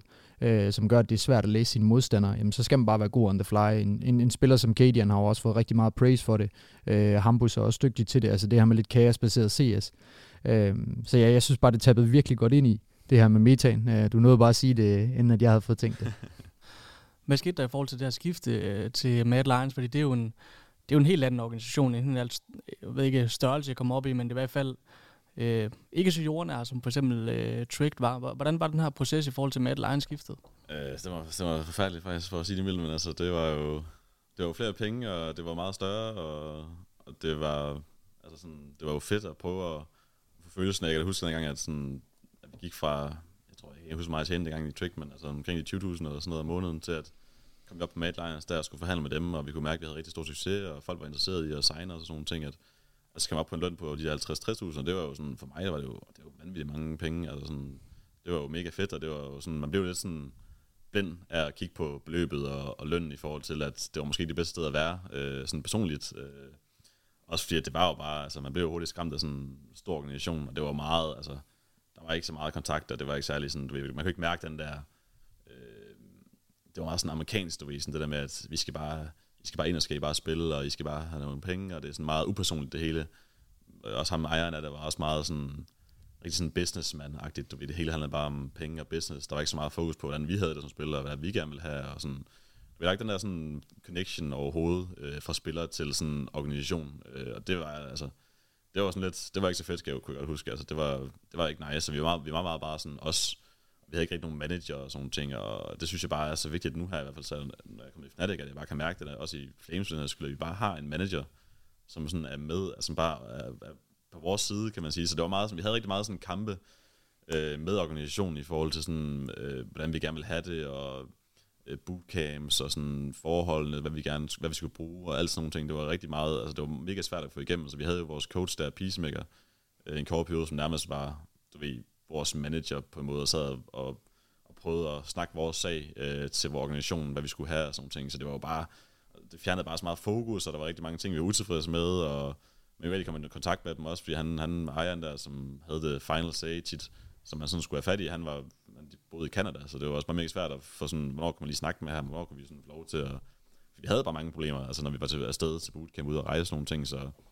der er det bare, altså der er det bare vigtigt, at man har en, som bare, du ved, kan få ting til at ske, og kan gøre ting, og har noget power, eller hvad skal man sige, som er med hele tiden, som kan sørge for, at vi får det, vi skal bruge, og kan sørge for, at vi er tilfredse, og vi er glade, og sådan nogle ting. Så det manglede vi sygt meget, og vi havde rigtig meget tid på at finde løsninger med dem og sådan nogle ting. Så det var lidt man kan godt mærke, at det var gået lidt hurtigt i forhold til at skulle skrive under og sådan nogle ting, og vi blev måske lidt presset i forhold til diverse ting med at skulle signe og sådan nogle ting. Altså det var lidt svært, og det var jeg kan også godt forestille, jeg kan også godt huske, at sådan, vi var ikke glade for den beslutning, vi havde taget i forhold til at skulle signe med dem. Så det var lidt ærgerligt, og det endte jo også bare med at være en fiasko også til sidst, jo, hvor vi endte med at blive bænket, og det var også færdigt, vi havde gjort det så godt, men vi mistede også Shoes til Heroic og sådan nogle ting, så og Eko der, han gik til Maus, så det var jo meget svært. Og jeg tror også for mig selv personligt, det var også min dårligste tidspunkt i min karriere, tror jeg, fordi jeg havde bøvl med en skade, jeg havde i håndledet dengang, hvor jeg sådan var meget usikker på, om okay, men kunne jeg stadig spille så meget, som jeg plejer, og så videre, og så videre. Så jeg var stoppet med at spille så meget, som jeg plejer, for at prøve at lindre skaden en lille smule, og prøve sådan, jeg var heldigvis, at havde en god kammerat, som som mor er overlæge inde på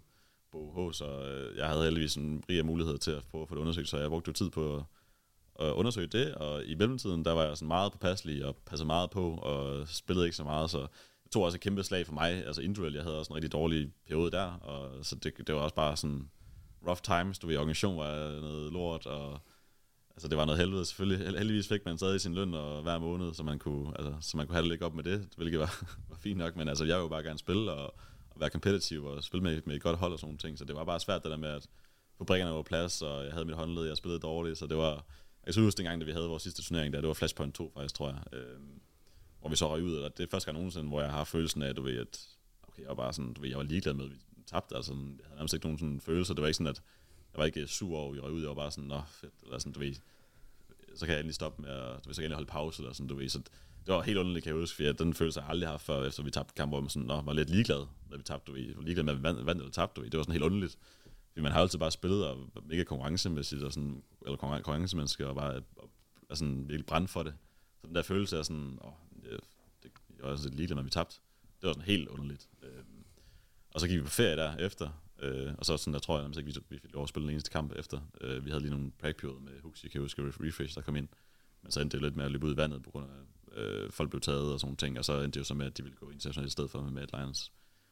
Hvilket sådan set var mega godt for mig, kan man sige, nu her, fordi så kom jeg tilbage i Flames, hvor det var mega fedt at være. Så det var meget sådan en meget stor kontrast, det der med at komme i en stor organisation, internationalt, mange penge, store ejere og sådan nogle ting, til bare at komme tilbage til god gamle Flames, hvor man bare har det godt. Det kan godt, du ikke tjener lige så mange penge, men altså, det er sgu bare fedt at være, og man elsker bare at være sammen med menneskerne og spille, så det er en kæmpe forskel, altså. Ja, for jeg skulle lige til at sige, altså det er jo ligegyldigt, hvor stor den paycheck den er. Altså man skal være glad for at være der. Så en decideret win-win, trods at paychecken ikke var det samme, bare man har det godt, og også kan performe under det. Og man kan jo så sige, Mad Lions, det var deres tab, fordi hvor tæt har de været på top 10, siden de gik internationalt. Så en lille stikpille til dem, men nu nævner du selv det her med, at Eko, han ryger over til Maus. Og noget af det, som Væver og jeg, vi er rigtig interesseret i, fordi vi har også altid nyt at se den gode Eko på serveren, specielt på grund af hans movement. Du sagde det selv, det med, at han har en drøm at se på. Vi var meget forundret over, hvordan at en mand kunne blive, det ved jeg ikke, hvordan hans niveau kunne ændre sig så radikalt. Altså han går jo fra en rating på 1,15 i perioden med Mad Lions hos jer, til på 1,5 år hos Maus og køre en 1,03 rating. Hvad er dit syn på, hvad der gik galt for Eko, eller har det været hans positioner, eller hvor stor en ændring var der fra Mad Lions?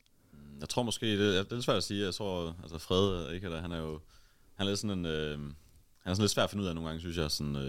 hvordan det fungerer for ham. Der er nogle ting, som spiller ind i forhold til, han er meget, det skal være meget detaljeret i forhold til hans setup, hvordan han sidder og sådan nogle ting, og det går han meget op i. Men han er også typen, som ikke sådan behøver at spille særlig meget. Han har aldrig været typen, der sidder og spiller 12 timer om dagen. Han er bare sådan meget, meget, meget naturally gifted, hvis man kan sige det sådan. Du ved, er bare rigtig dygtig til nærmest alt, hvad han spiller. FPS-spil, også når han spiller andre spil. Altså, han ser bare virkelig let ud for ham.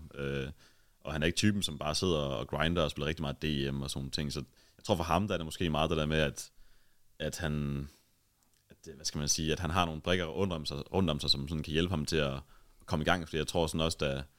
at det som fungerede rigtig, rigtig godt for ham, da jeg spillede sammen med ham, jeg tror det var det der med, at jeg er typen, som tager rigtig meget styring og tager rigtig meget initiativ og sådan rigtig godt lide at hvad skal man sige, have en holdning i forhold til, om vi skal spille, og jeg har rigtig tit spillet, jeg spiller rigtig ofte sammen med Avin på mange maps på CD-siderne, og der er jeg bare rigtig god til, synes jeg selv, at bare det der med sådan at få os til at sådan komme i tjek og spille sammen, og have nogle gode ting, som han kan lide, og som jeg kan lide, og som er god til sådan at tage initiativ til at få brugt nogle af de ting, som fungerer for os, eller gøre nogle ting, som jeg synes er godt i den her runde, og sådan ting. Og det tror jeg var nice for Fred. Jeg tror, det var i hvert fald, jeg kan huske, at da jeg joinede Trick, det kan godt være, at jeg ikke spillede perfekt, men jeg kan huske, at Fred gik fra at stadig spillede han godt med Bo, men jeg tror, at han havde lige en rough periode, lige inden jeg kom, og så da jeg kom med på holdet, der spillede han, der var han jo bare, altså, det var hans bedste serie, han nogensinde har spillet, altså sådan, han var vanvittig god, altså sådan helt vildt. Ikke fordi, at jeg skal sige, at det var min skyld, men jeg tror helt klart, at det var godt for ham, at der var noget styring, og der var fordi han er ikke sådan en typen, du ved, der bare selv tager mega meget initiativ, og sådan gør ting, og sådan får sådan samlede ting om holdet. Han er meget sådan, du ved, on the fly lidt, og sådan gør lige, hvad han har lyst til, og sådan, hvis han føler for det her, så gør han, du ved, det, og sådan, jeg tror, det var godt for ham, at han havde mig, eller vi havde et rigtig godt samarbejde i forhold til, at han kunne føle, at han kunne gøre det han gerne ville, men samtidig så fungerede vi også rigtig godt sammen, og jeg var god til sådan at kalde ting for både ham og for mig, som var mega nice for os begge to, så jeg ved ikke, om det er det, som han måske har manglet i Maus. Jeg kan forestille mig, at det ikke er sådan, måske lige så fedt i forhold til det internationalt, og de har jo også en rigtig stor stjerne i Frozen, som også tager rigtig, rigtig meget plads. Og Robs dengang havde de jo. Ja, lige præcis. Ja. Og, så jeg tror også, du ved, for ham måske har det bare været det der med, at han bare falder lidt tilbage i sådan et support af, hvor han bare er der, du ved, og ikke sådan, han følger bare lidt med og gør, hvad de andre, sådan, hvis de andre gør noget, så må han jo bare sådan følge trop, hvor at jeg måske var lidt mere sådan inkluderende i forhold til at få ham i gang, og sådan få ham til at have det godt, og sådan få ham til at være stjernen, du ved. Sådan så det ikke altid var, fordi det var ikke altid, jeg havde en kamp, hvor jeg bare kunne tage over hver eneste gang, hvor at det har der måske været lidt i Maus med Frozen, som bare er vanvittigt dygtig spiller, så jeg tror måske, det har været lidt det der med, at han ikke, ja, han er blevet for meget til en support AVP, i stedet for en stjerne AVP, som han er rigtig god til, og så tror jeg bare, han er, ja, så er han ikke så god til måske at lige at komme ud med det og sige sin holdning, men han følger måske bare lidt med, og hvis der er nogen, der ikke er nogen, der hjælper ham, så ender det lidt der, så det kunne jeg godt forestille mig, at det måske er det, der har været, men det er svært at sige, når jeg ikke sådan ved, hvordan det har været på holdet med spillerne, og hvordan de kommunikerer, hvordan de spiller og sådan ting, men det er i hvert fald det, sådan,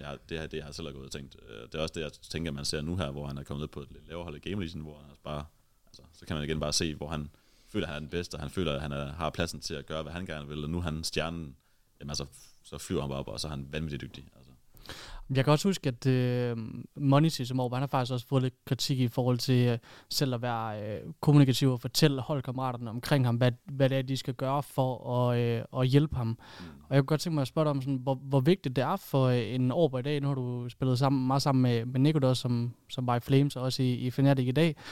Er det sådan en afgørende faktor, at stjernespilleren, som jo tit er Orban, han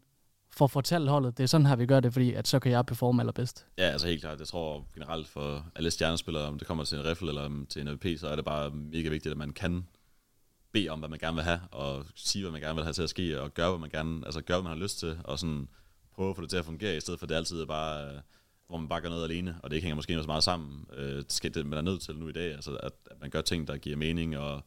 man er sådan for holdkammerater med, og man er sådan, man er mere et hold på den måde. Og der tror jeg, at altså generelt for AVI, altså, der er det bare mega svært, det der med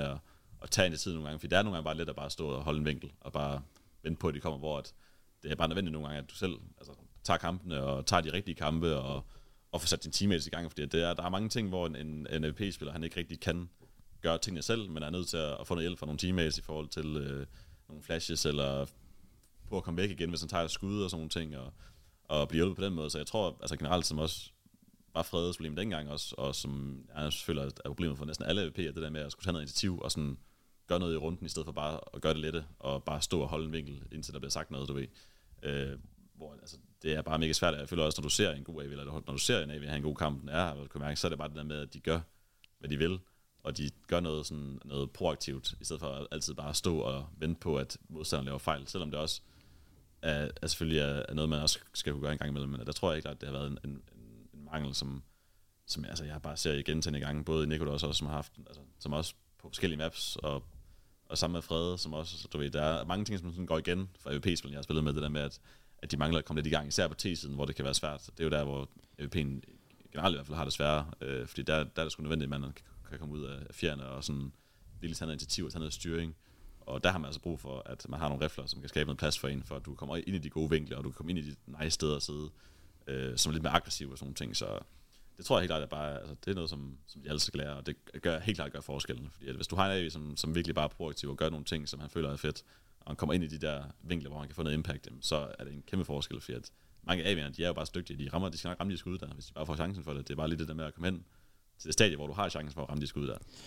Men vi ser jo også generelt en udvikling for Orbers inden for de seneste 2 år i forhold til den meta, der har været undervejs, som også er kommet nu, det her med, at de bliver nødt til at være mere dygtige til close combat, fordi du siger det, altså de skal ud og have den her plads, og jeg kan også huske, at jeg har set HLTV Confirm med Smooja, hvor han også giver udtryk for dem, så snart han kommer over til EU, så kunne du ikke bare sidde og holde en vinkel med den AV, fordi der vil være en flash hver evig eneste gang på dig. Altså, så det nytter ikke noget at sidde og holde de der vinkler længere, så det giver rigtig god mening. Men Frederik, du lavede jo faktisk en omvendt A-core. Du gik fra en 1,06 rating i Mad Lions til en 1,19 rating i Copenhagen Flames. Ja.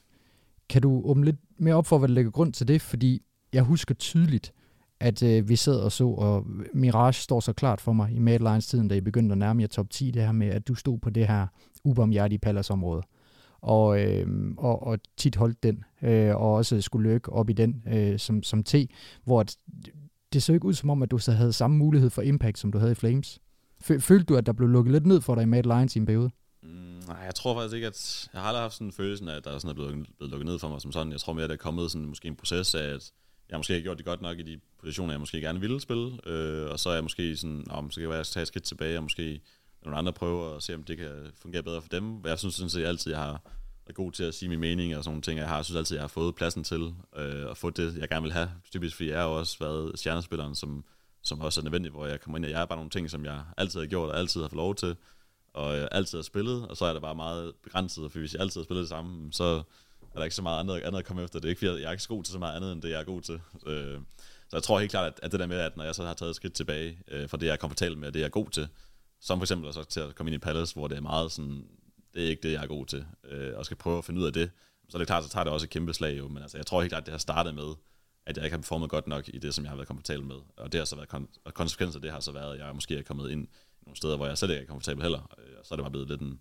dårligere ting. Men jeg tror for mig, dengang, der følte jeg helt klart, at det var min skade, som gjorde, at jeg er bare en spiller, hvor jeg er nødt til at have et individuelt niveau, og jeg er nødt til at kunne ramme nogle skud, for at den måde, jeg spiller på, kan fungere. Og der, altså, jeg kunne bare ikke spille lige så meget, og jeg prøvede lidt at passe på med min skade og sådan ting, så jeg kunne tydeligt mærke, at det var det, som gjorde, at så kunne jeg bare ikke gøre det samme ting længere. Jeg kunne ikke gøre det, som fungerede for mig, og så var jeg nødt til at gå ud og gøre nogle ting, som jeg ikke har prøvet før, som jeg ikke er så god til, og så blev det bare ikke nice, du ved. Og så da jeg kom over til Flames, der i slutningen af Mad Lions, der fik jeg så at vide, at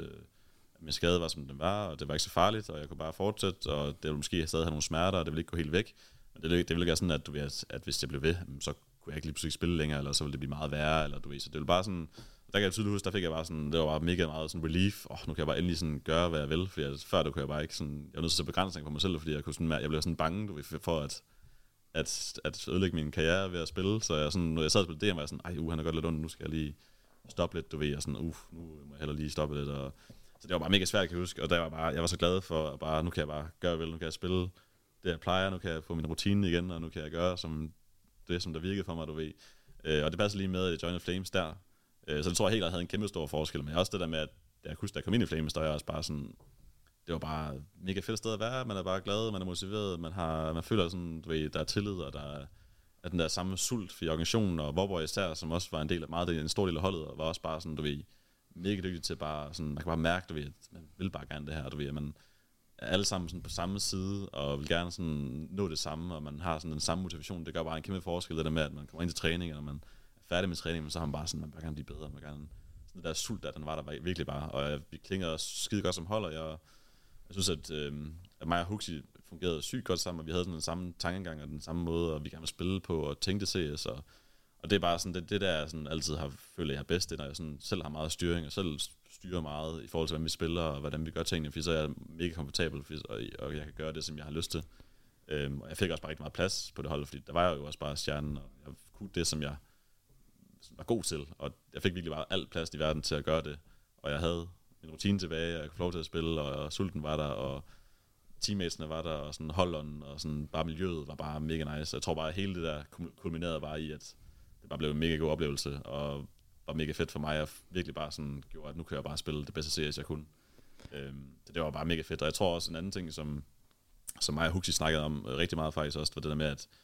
at bare spille kampe, spille officielle kampe, fordi vi havde en periode i Madline, hvor vi havde 4-6 uger, hvor vi bare prakkede og ikke spillede officielle kampe, og så skulle vi ind i officielle kampe, og man bare mærke sådan, okay, jeg har bare ikke spillet i, og sådan, det godt, du har spillet prack, men det er bare noget helt anderledes, hvor at mig og Huxi, jeg kan synes, vi sidder og snakker om, det ved Gambit og sådan noget, de var bare blevet mega gode. Gambit Youngsters dengang var bare blevet sygt gode i forhold til, at de bare spillede sammen, og de var bare sådan nogle no-namers nærmest, og det var bare sådan, de spiller bare kampe helt, de spiller bare alt, de spiller alle turneringer, alle officielle spiller de bare, og sådan, så var mig og Huxi bare sådan, skal vi ikke bare spille alt vi kan, bare alle kampe, alle officielle, bare sige ja, bare prioritere officielle kampe over træning, og altså hvis vi skal spille en kamp, og så skal vi droppe en træning, så gør vi det. Hvis vi ikke har trænet i 2 uger, fordi vi bare spiller kampe, så gør vi det, du ved. Og der kan tydeligt, det var bare sådan, det fungerede bare vanvittigt godt. Og jeg kan tydeligt mærke sådan den der med, at det var bare naturligt at spille de officielle kampe. Du havde ikke længere den der, nogle gange kunne man godt være lidt nervøs, og man kunne godt være sådan, man lidt sådan rysten, fordi jeg ikke spillede nogle kampe, hvor det bare var, vi spillede bare alt, og vi spillede så mange kampe, jeg kan huske, og det var bare, det føltes bare så mega fedt. Det var også bare sådan, det var bare federe at spille kampe. Det er også det, vi spiller for. Altså, det er bare sådan nice at spille kampe. Så vi spillede bare alt. Og jeg husker, vi havde nogle uger, hvor vi bare, altså vi havde nærmest ikke en eneste træningsdag, fordi vi bare spillede officielle kampe hele tiden, og det var bare sådan en mega god læring for os følgere, fordi vi sådan blev bare mega komfortable i at bare spille sådan på den måde, der gav mening i kampen, og vi blev ikke påvirket af noget som helst, det kørte bare, og vi følte os bare sådan naturligt, når vi sad og spillede, så det tror jeg også bare en kæmpe stor forskel, kunne jeg mærke, bare for holdet generelt, og for vores succes i Flames var bare, tror jeg, at vi bare havde spillet så mange kampe, så når vi kom til LAN, og når vi kom til Major og sådan ting, som var sådan meget high pressure og store events, og sådan, vi er kæmpe underdogs, vi skal mod G2 og sådan noget, så er vi bare sådan, gør bare som vi plejer. Vi har bare spillet, og vi ved, hvad vi gør, og vi ved, hvad der fungerer, og vi skal bare ikke blive skræmt af dem, vi møder. Vi skal bare gøre det, vi plejer, og gøre det, vi er gode til, og bare have mega meget selvtillid, og bare komme ind og så bare give den fuld gas, og hvor var også rigtig gode til at få os med på den rigtige side af mentaliteten, når det kom til det der med at være underdog, og skulle møde sådan nogle kæmpe stjerner, som Lego og sådan noget på G2, at vi skulle bare ind, og vi skulle bare ikke være bange, og vi skulle bare gøre, hvad vi har lyst til, og vi skal gøre, hvad vi føler for, og vi skal bare tage de chancer, når de er der. Og det var vi bare rigtig gode til, synes jeg. Ja, så til trods for, at det kan være træls ikke at være et franchise-hold og spille en qualifier for en qualifier, så kan det jo også være positivt. Og vi har jo også set for de vlogs, som der har været på Copenhagen Flames, at Vorborg specielt er rigtig dygtig til det her, og også Huxi, altså som en rigtig leder. Men bare lige for at lukke din skade ned, og også lige for at høre, at der ikke er nogen problemer den dag i dag, så kan jeg godt forstå din bekymring. Altså fordi vi har jo set andre spillere på scenen. Shox, der er blevet opereret i håndledet. Vi ser Fesser nu med slidgigt. Altså, var der også noget med Crims? Ja, Crims lige præcis. Jeg skulle lige så sige det. Var du ikke en god støtte for ham? Altså han havde jo den her nerve, der var i klemme. Altså der må han også have sparet en del med dig i forhold til de tanker, som man går igennem, når man er så afhængig af sit håndled i sit erhverv. Jamen altså det var meget nyt for Crims, men jeg tror også, at altså for min skade, der var det meget sådan, det var også sådan, altså, hvad det man kalder det, en, altså overuse, eller hvad nu kan jeg ikke finde ud af, men altså du ved. Overbelastning. Ja, overbelastning, ja. Hvor jeg havde fået noget, jeg tror det hed,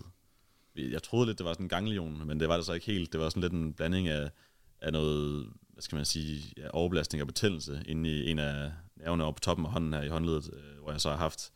smerter, når jeg skulle lave, du ved, hvis jeg skulle lave, jeg fandt ud af det, da jeg sådan begyndte at skulle, hvis jeg skulle rejse mig op for gulvet, eller hvis jeg skulle lave en armbøjning, eller noget, hvor jeg sådan har støttet meget på håndledet, så var jeg sådan, det gør sgu da egentlig ondt, og sådan, fanden, og sådan, og så kunne jeg sådan mærke, der er sådan en lille bule, og sådan, du ved, og så er jeg sådan, shit, man, det gør sgu da godt nok, og det gik væk, og jeg har faktisk haft det før også, hvor det sådan er gået lidt i sig igen, fordi jeg måske ikke har spillet så meget eller et eller andet, men så blev det bare ved, og det blev sådan, der blev større og større, den der bule, og så er jeg sådan, shit, man, nu kan jeg slet ikke spille, som jeg plejer, nu føler jeg sådan, nu sidder det bare i hovedet på en, du ved, det der man har sad og spillet DM, og sådan kunne mærke, nu kommer det igen, og sådan noget, man sådan skulle. Så det var meget sådan psykisk for mig, tror jeg, i forhold til, hvor slemt det egentlig var, også fordi man ikke helt vidste, men efterfølgende har jeg rigtig mange spillere, altså sådan generelt, som også, jeg snakker også med Shox, kan jeg huske, dengang jeg spurgte ham også ind til, hvad hans skade var, og sådan nogle ting, og hvordan, altså for jeg var mega bange for at skulle blive opereret og sådan nogle ting. Det var jo ikke, altså, jeg følte sådan, hvis du bliver opereret, så er det bare slut jo. Fordi så skal du ud i lang tid, og du bliver ikke den samme igen og sådan nogle ting. Så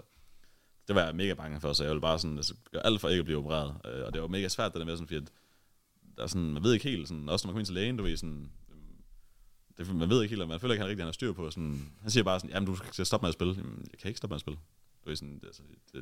er ikke nogen, altså, der er ikke noget valg for mig, altså, du ved, hvor de er så meget uforstående for ens, det er jo meget nyt for dem at sådan, hvad overblæsning af computer, sådan, altså, jeg er jo ikke vant til, måske det er mere sådan noget, hvis du er på arbejdsmarkedet og sidder meget ved PC, og du sådan så kan du bare lige holde en lille ferie, og sådan lige tage en lille pause, sådan, det er jo ikke, men altså, hvis jeg tager en pause, jeg sidder på et professionelt hold, jeg kan ikke tage en pause, du ved, så det var mega svært det der med at få hjælp, og sådan, have nogen at snakke med om det, og sådan at finde ud af, hvad fanden skal man egentlig gøre, og sådan, så det var sygt svært at, sådan at gøre det rigtige, følger jeg. Jeg har også efterfølgende haft rigtig mange, der har skrevet til mig også, fordi jeg har jo været meget åben omkring min skade, og jeg har også sagt, at jeg har snakket med mange spillere sådan i den danske scene, som også har noget lignende, og sådan har været inde og spørge, sådan, om jeg har også nogle problemer med mit håndled og sådan ting, så det er rigtig meget det der med, at jeg tror bare generelt, så er vi bare rigtig dårlige til sådan at forebygge skader generelt, fordi der er meget sådan unge mennesker, som bare, vi spiller sgu bare, og det er lidt kedeligt at skulle sidde og forebygge og lave træning, det gider man sgu ikke, men altså, det er bare nødvendigt, hvis man spiller rigtig meget. Nu ser man også bare konsekvensen af det, ligesom Fesser nu her, som bare er ude, og bare sådan, og det er bare sådan, det koster sgu bare, det er der sgu ikke plads til. Altså sådan, det er også, hvis man ser med Shokshu, jeg tror aldrig nogensinde er blevet den samme efter hans operation. Og det er også, nu er jeg også bange for Krimisjov, men det lyder heldigvis ikke som, at det er slemt. Han har haft noget væske inde i en nerve, som ikke kunne operere sig, men jeg tror, hvis det ender med at skulle blive godt igen, forhåbentlig. Men jeg ved sgu aldrig, det er også det, der er lidt svært at vide, så... Men jeg krydser også bare fingre for, at det bliver godt igen. Heldigvis så passer det selvfølgelig med, at vi havde pause nu her, så det var perfekt timing, kan man sige. Bortset fra, han lige missede ud det sidste event, men altså, stadigvæk så tror jeg, det var rigtig godt for ham, at han lige kunne slappe af. For det er jo det der er så svært, det der med, sådan, nu skal du, hvis du har en skade, eller pludselig kommer noget op, så skal du finde ud af, hvordan kan jeg prøve at forebygge, men stadig spille og stadig performe, fordi vi har en turnering, vi har en major, vi skal spille. Han havde jo også mega ondt til majoren, fordi vi var nødt til at spille jo. Altså der er jo ikke noget der jo. Han ville også gerne spille jo, men altså, det er mega svært det der med sådan, jeg vil gerne, og jeg skal, og vi har turneringen, det er mega vigtig kamp, altså det er fucking majoren, vi sidder og spiller, du ved, sådan, men jeg har også bare ondt, og jeg er også bange for, at nu, altså også fordi man ved ikke helt, hvad det er, i starten der typisk, jeg anede jo ikke noget som helst noget, i forhold til gigt, eller betændelse, eller overbelastning af håndledet, så det var mega svært det der med at finde ud af, så altså jeg er også bare glad for at kunne hjælpe lidt, når der kommer nogen og spørger, sådan, du ved, så er jeg meget glad for at bare kunne sådan,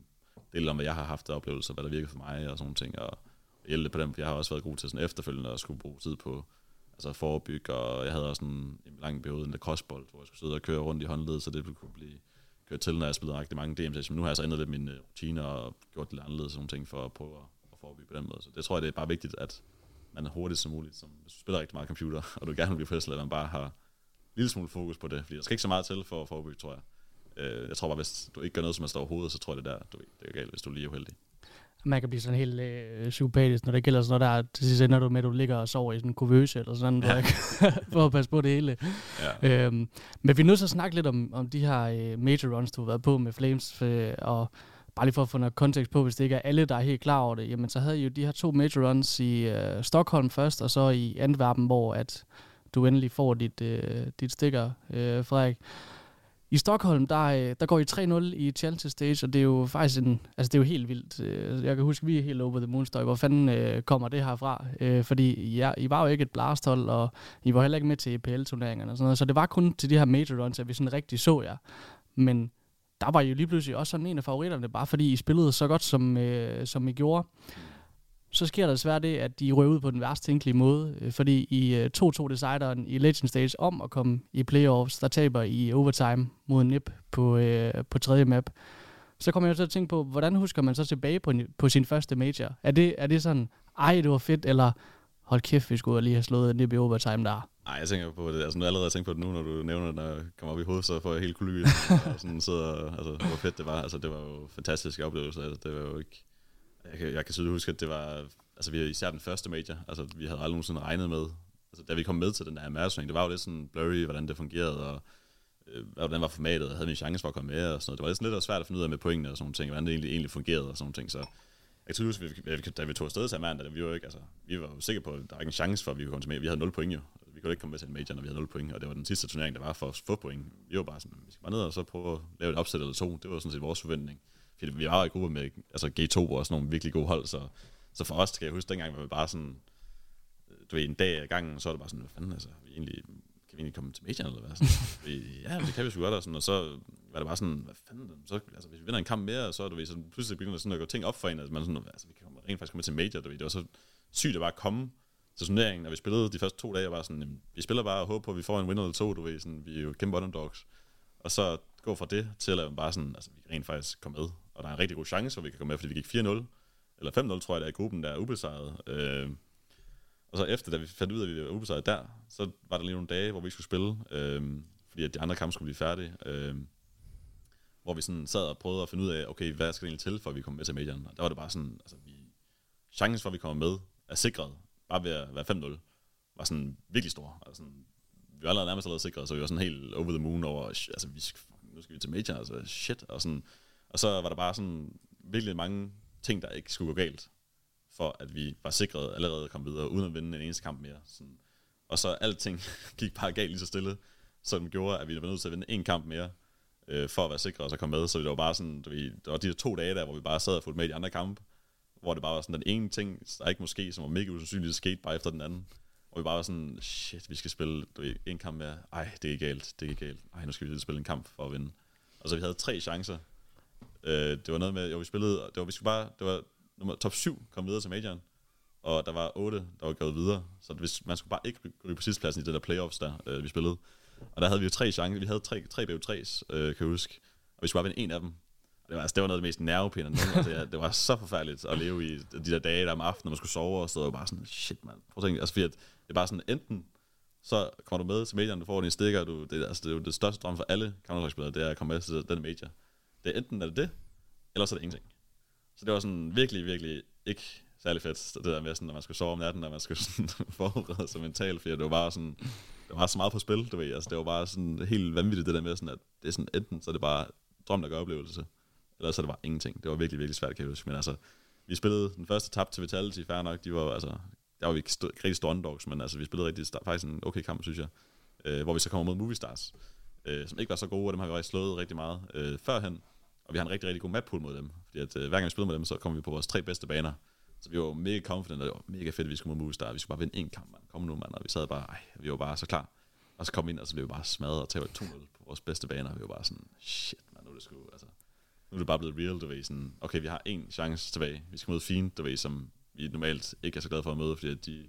har også slået sig på gange og sådan nogle ting, og så skulle vi, det var helt, jeg kan huske nat, da jeg sov der, altså, det var umuligt at sove, altså man var bare så sådan, det var bare den der kamp der, en kamp, hvis vandt den, mega fedt, og alt gik bare i oplevelse, men hvis du tabte, så var det bare slut. Så jeg husker, da vi kom ind til den kamp, der det var bare sådan, det var meget, meget, meget mentalt, og hvor vi var rigtig god til at sådan få os klar, og nu skal vi bare, altså vi give den gas. Hvis vi taber, fint nok, så længe vi bare kan komme ud på den anden side og føle, at vi gav den alt, hvad vi havde, fordi det var sgu bare det, vi gerne ville. Så det vandt, det kan jeg huske. Altså,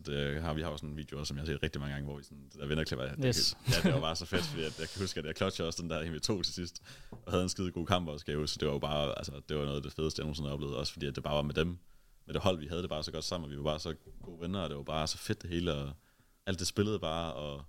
sådan, det var bare, man var over the moon, altså, kan jeg huske. Og da vi vandt den der, sådan, det var bare, hvis man skulle, det der med, at man har nogen at dele det med, og som bare er, vi var mega gode venner ude på serveren. Vi havde det mega godt sammen ude på serveren. Sådan, det der med, det gør det bare meget federe, det der med, at man har gjort det sammen, og man er sammen om det, og vi skal bare sammen afsted, og det er os, der har gjort det. Sådan, det der med det hold, sådan, det gør bare en kæmpe forskel, og det er det, der gør det så fedt. Det der med, at vi bare sådan, er sammen om det, og sådan, alles drømme er gået op i følelse, og vi alle sammen vil det samme, og vi har arbejdet så hårdt for det, du ved. Det var bare mega fedt. Jeg husker tydeligt, at jeg står nede i Kvickly og skal handle her, da I spiller mod fint. Og vi er på Inferno. Og jeg husker tydeligt, at der er en swing round, hvor Cyphon, han også clutcher den. Hvor jeg tænkte, hvis I taber den her, så er det over. Altså, så går I ikke videre. Og jeg kan nemlig tydeligt huske, at vi har fulgt med i de her chancer for det, og de blev bare mindre og mindre. Heldigvis så Cyphon laver et fuldstændig vanvittigt player, som du selv siger, så clutcher du den der 1v2 til sidst. Jeg kan også huske i vloggen, at du sådan helt sådan, er vi videre? Ja. Var det ikke? Så jo, altså, jeg husker det tydeligt, men I går videre til Stockholm Majoren, så var der en helvedes masse ballaver med de her stikker, så Valve der ikke ville udgive dem og så videre. Vi sad begge to og var sådan, vi skal i hvert fald have et Jabbi-stikker.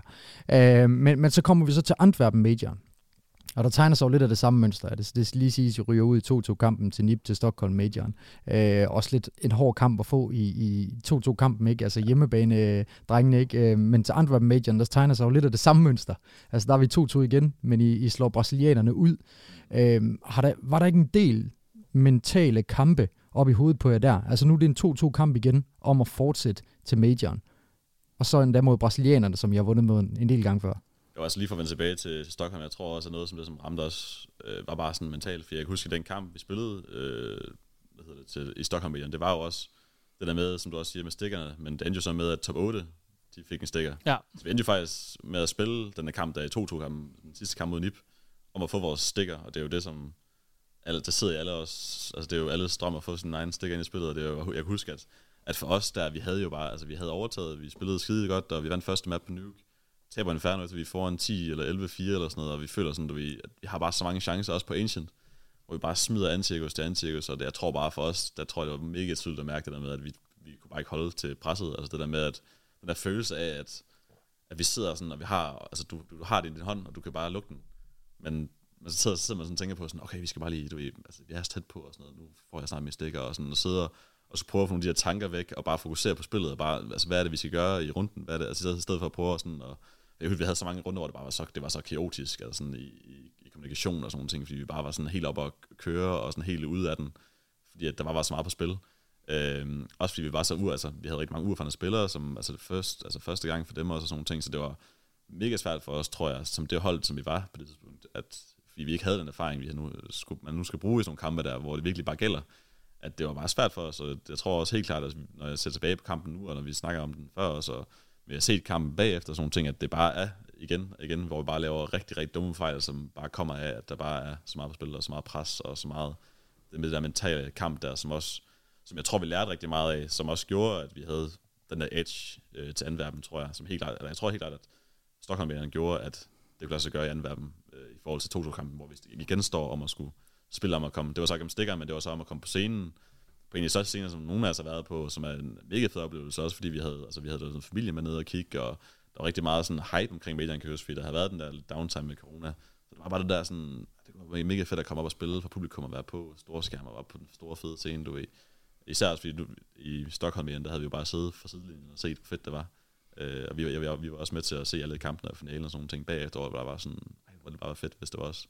Så altså helt klart, så er der så mange mentale kampe, når man sidder og spiller nogle af de kampe der, det er bare vanvittigt vigtigt, at man har noget erfaring eller noget sådan, til at styre det, og til at prøve sådan at komme udenom det, og bare fokusere på kampen og på spillet. Fordi hvis du ikke kan det, så kan de andre i hvert fald. Fordi dem, som vi møder, og de hold, som man møder på det nu, de er bare skide dygtige også, du ved. Så hvis du ikke lige er på, og du ikke lige gør det rigtigt, og der er meget kaos, så bliver du også bare straffet. Og det gjorde vi helt klart imod NIP der i Stockholm, og det var jo bare, altså, den skærer os i hjertet at tænke på, men altså heldigvis, så havde vi så god en oplevelse som Antwerpen bagefter, man glemmer det lidt. Men jeg kan tydeligt huske, når man ser tilbage på det, altså der var så mange følelser. Altså vi sad jo også bare, 7 mand sammen inde i vores packroom bagefter, og bare sad og græd alle sammen, fordi vi bare var så, helt sådan følelse, som jeg tænkte på det nu også, sådan, fordi vi sad bare og græd, og var bare sådan, både stolte og glade over, hvad vi har opnået, men også bare mega ked af det over, at vi ikke fik lov at få vores stikker, og få lov at spille på scenen, så altså det var jo, jeg kan også huske Forboard, hvor I bagefter sådan skulle ud og lave en 20 også bare, altså vi var bare alle sammen helt færdige, altså sådan, der var så mange følelser iblandt hele turen, hele turneringen, alt inden, og vi var der sammen, og det hele kørte på skinner i et stykke tid, og vi sådan, du ved, det var bare sådan en vanvittig relief bagefter, sådan, som bare kom ud i tårer. Men det var mega svært bagefter, sådan, og jeg kan også huske, at dagen igen, når vi skulle rejse hjem, og vi kom hjem og sådan nogle ting, og der var lidt mere sådan plads, så man var stadig glad og tilfreds over, at det vi havde opnået, så det var jo bare, altså, selvom man måske ikke lige fik det, man ville, så var det lidt det momentet, det var lidt følsomt. Og nu var vi jo faktisk til Stockholm Medierne, vi var en bødekasse afsted, så jeg kan huske, at vi sad rigtig mange og så de der afgørende kampe, fordi vi håbede jo, at vi skulle se jer i arenaen der i Stockholm, og jeg ved ikke, om du kan huske det der danske hjørne, med en masse stive drenge. Ja, der var jeg med. Det var også, og jeg kan huske, jeg så faktisk ikke dig, som jeg husker det, men jeg så Nikodas og Jarbi og Husi og de andre drenge, de gik rundt og sagde hej og sådan noget. Ja. Så det var fedt, at de kunne nyde oplevelsen alligevel. Men jeg er også nødt til lige at høre, fordi der var nemlig en ting omkring Stockholm Majoren, som Støj og jeg vi var virkelig tillid over, fordi at det var den første major i 2 år, og der var virkelig, virkelig meget hype omkring det. Og da vi så kommer ind i Challenge Stage, så finder vi jo faktisk ud af, at halvdelen af kampene, de bliver spillet fra jeres hotelværelser. Og I fik jo faktisk også lidt kritik i communityet, kan jeg huske, fordi at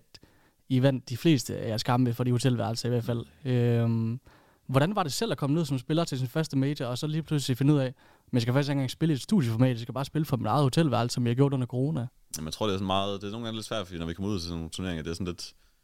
det er lidt on the fly nogle gange, virker det som, at det er ikke sådan helt styr på, hvordan det kommer til at være, og tit så ændrer tingene sig, især også med det, når det var i corona. Så, men for os, der var det jo bare sådan, altså vi har haft rigtig meget succes med at spille fra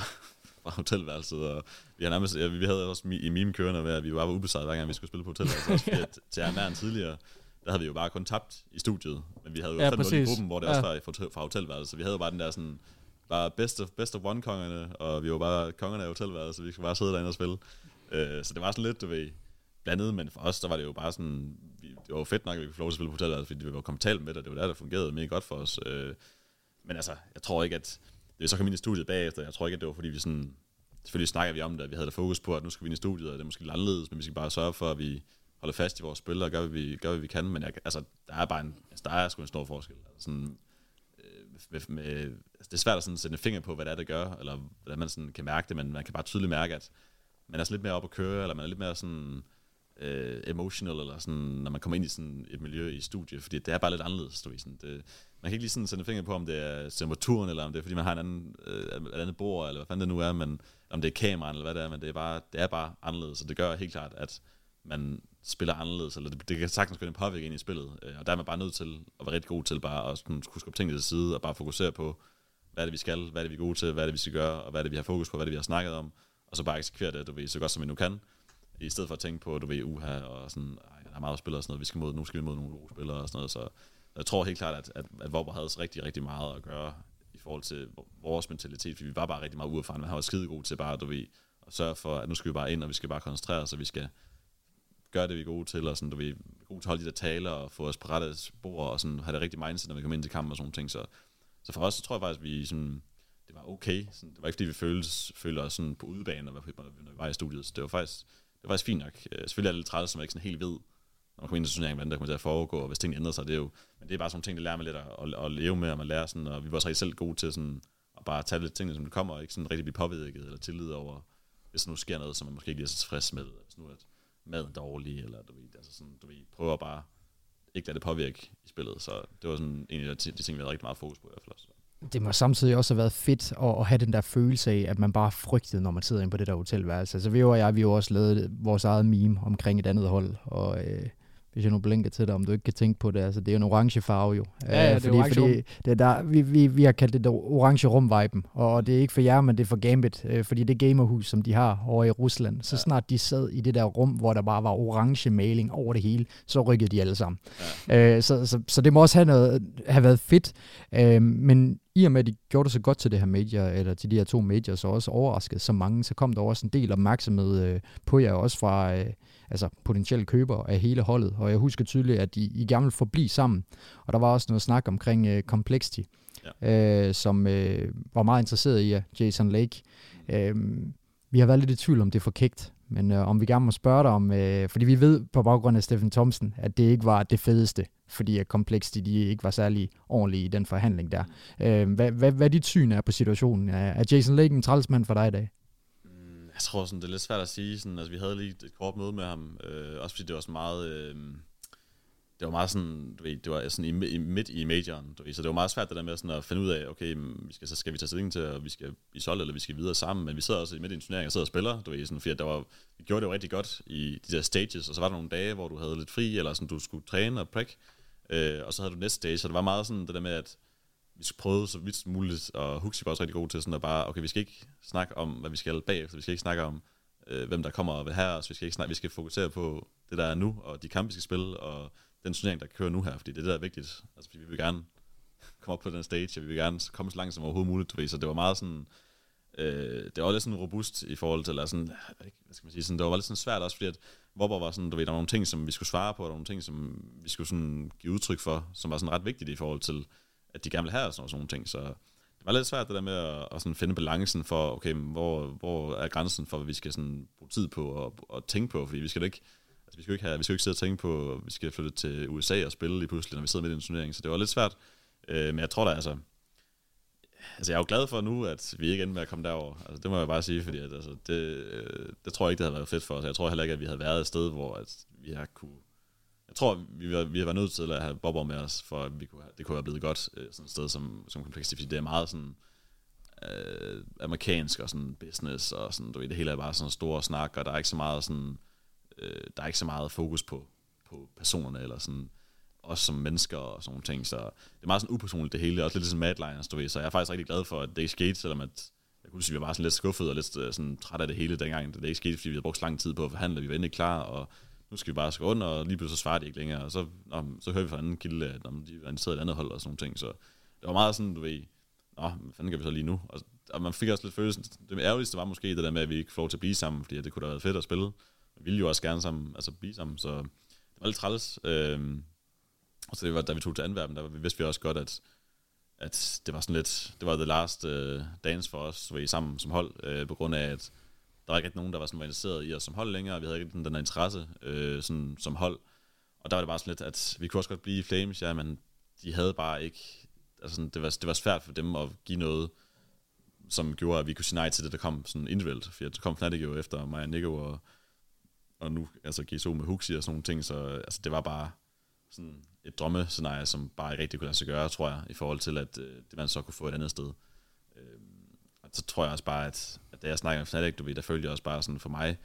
der var det jo meget vigtigt, det der også, nu snakker vi med Complexity, og sådan, man kunne også bare mærke, at jeg vil også bare gerne være et sted, hvor jeg føler, at der er lidt fokus på mig som person, og sådan tager hensyn til, at man også er et menneske, og det hele handler om penge og resultater og sådan nogle ting, og der kan jeg bare mærke, at Fnatic var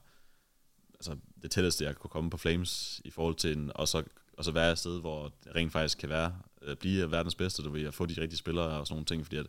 det er bare vigtigt at være et sted, hvor du også er sådan, der er bare spillere, der ryger. Nogle gør det godt, og så går de videre til andet hold, og der er det bare vigtigt, at du er et sted, hvor at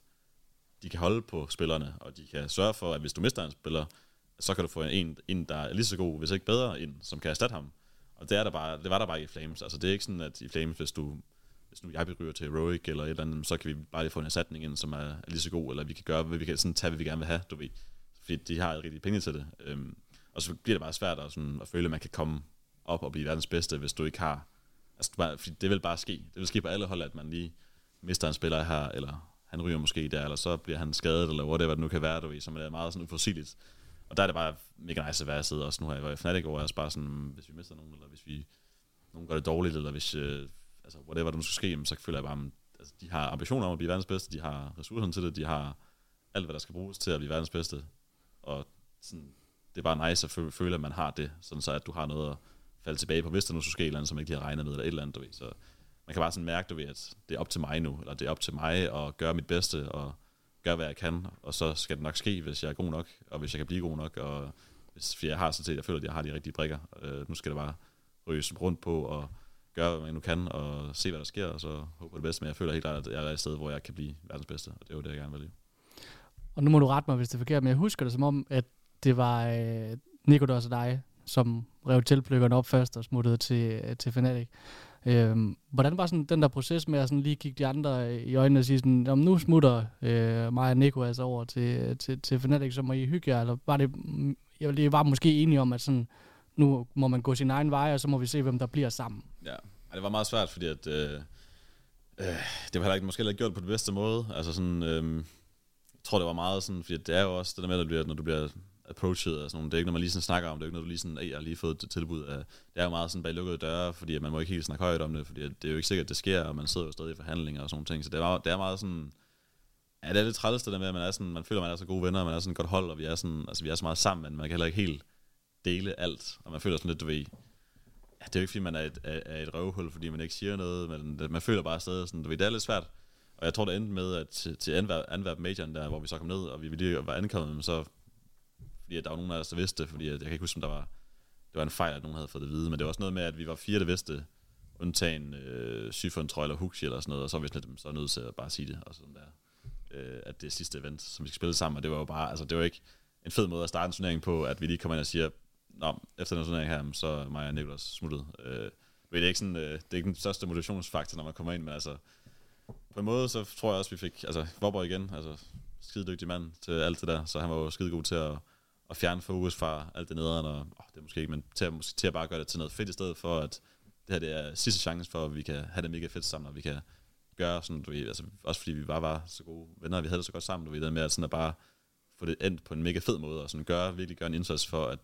det bliver bare mega nice det her, i stedet for at, nederen, vi skal ikke være sammen længere, og nederen, og også fordi jeg tror, at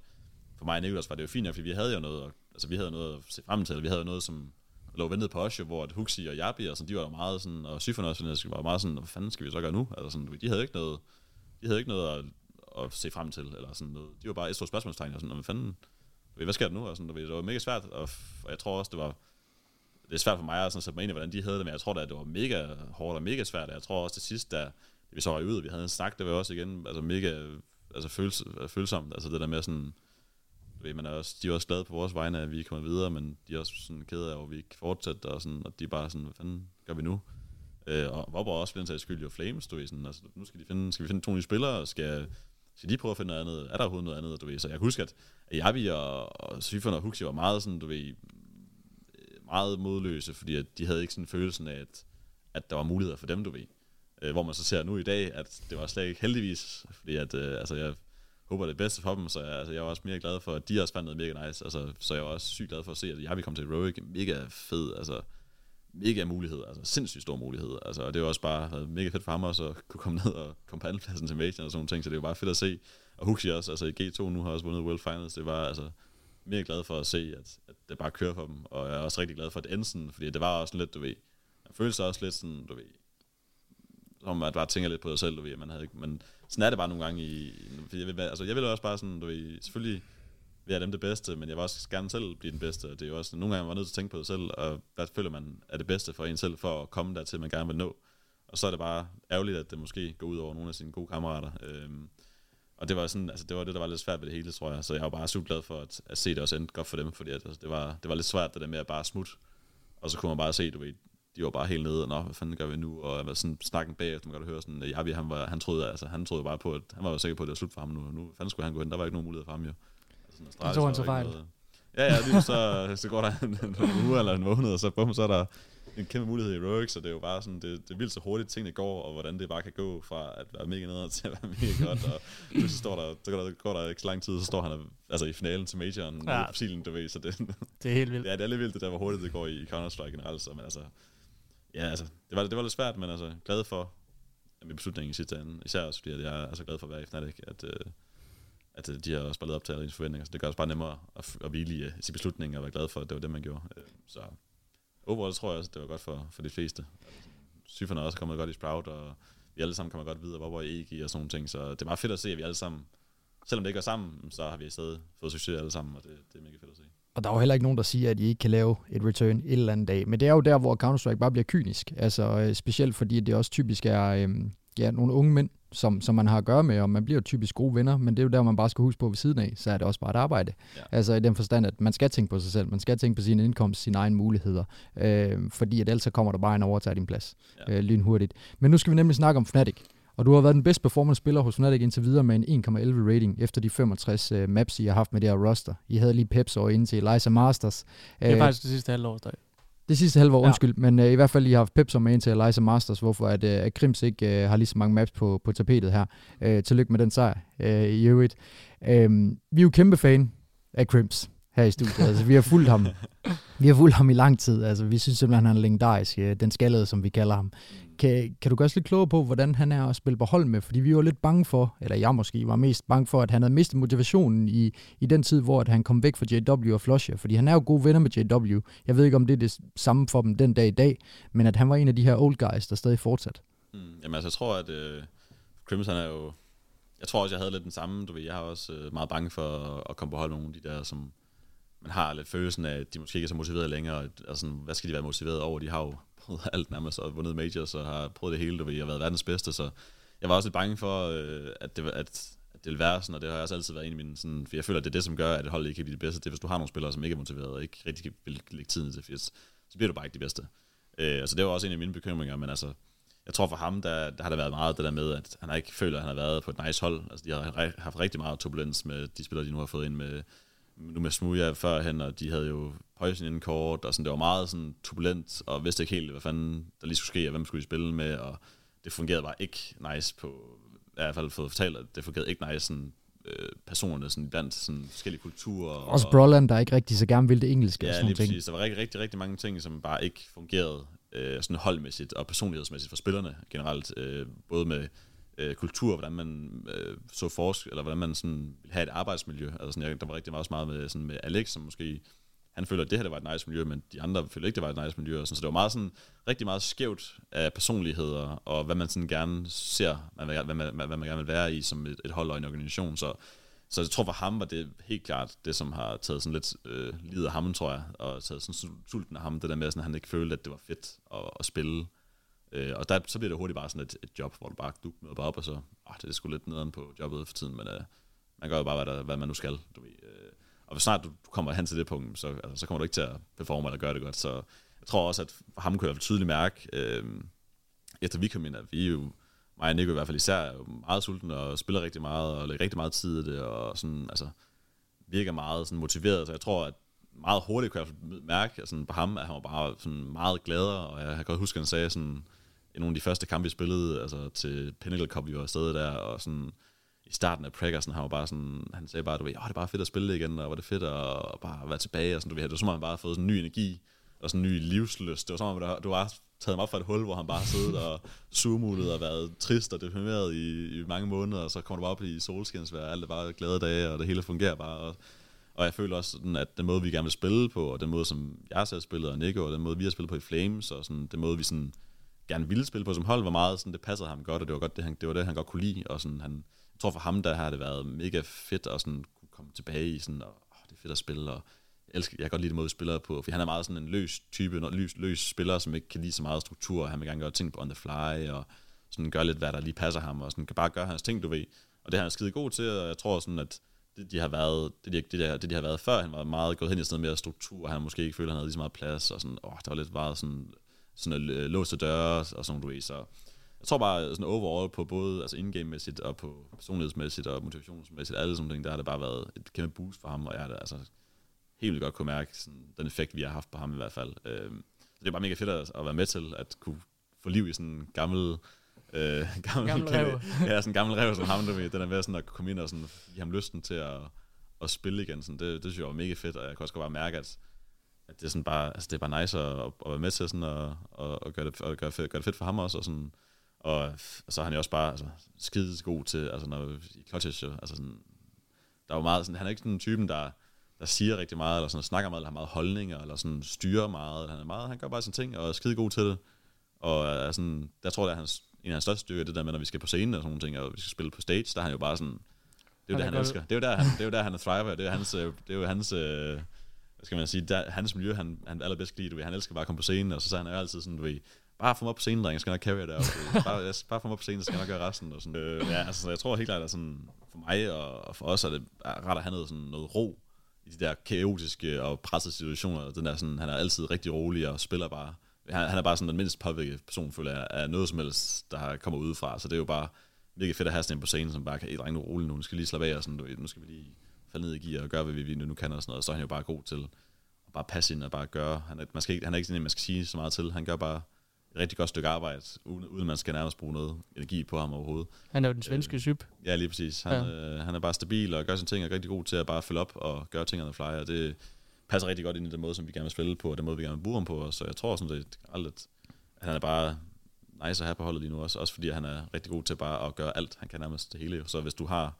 en position, der måske ikke lige fungerer, eller et eller andet, så kan man altid bare... Han er klar på at gøre det hele, han vil gerne tage lorten og sådan noget, spille de måske lidt svære spots, dårlige spots, gør han gerne og sådan nogle ting, og rigtig god til det også. Så det er jo også bare vanvittigt vigtigt at have sådan en spiller, som kan spille de der spots, for de er sgu også vigtige, selvom de måske er svære at spille, og det er ikke der, man har vist impact, det er måske de sjoveste spot at spille, men hvis du har en stabil, en der kan hive 1 eller 2 mand hver gang, så er det sgu gøre en kæmpe forskel, så ja, altså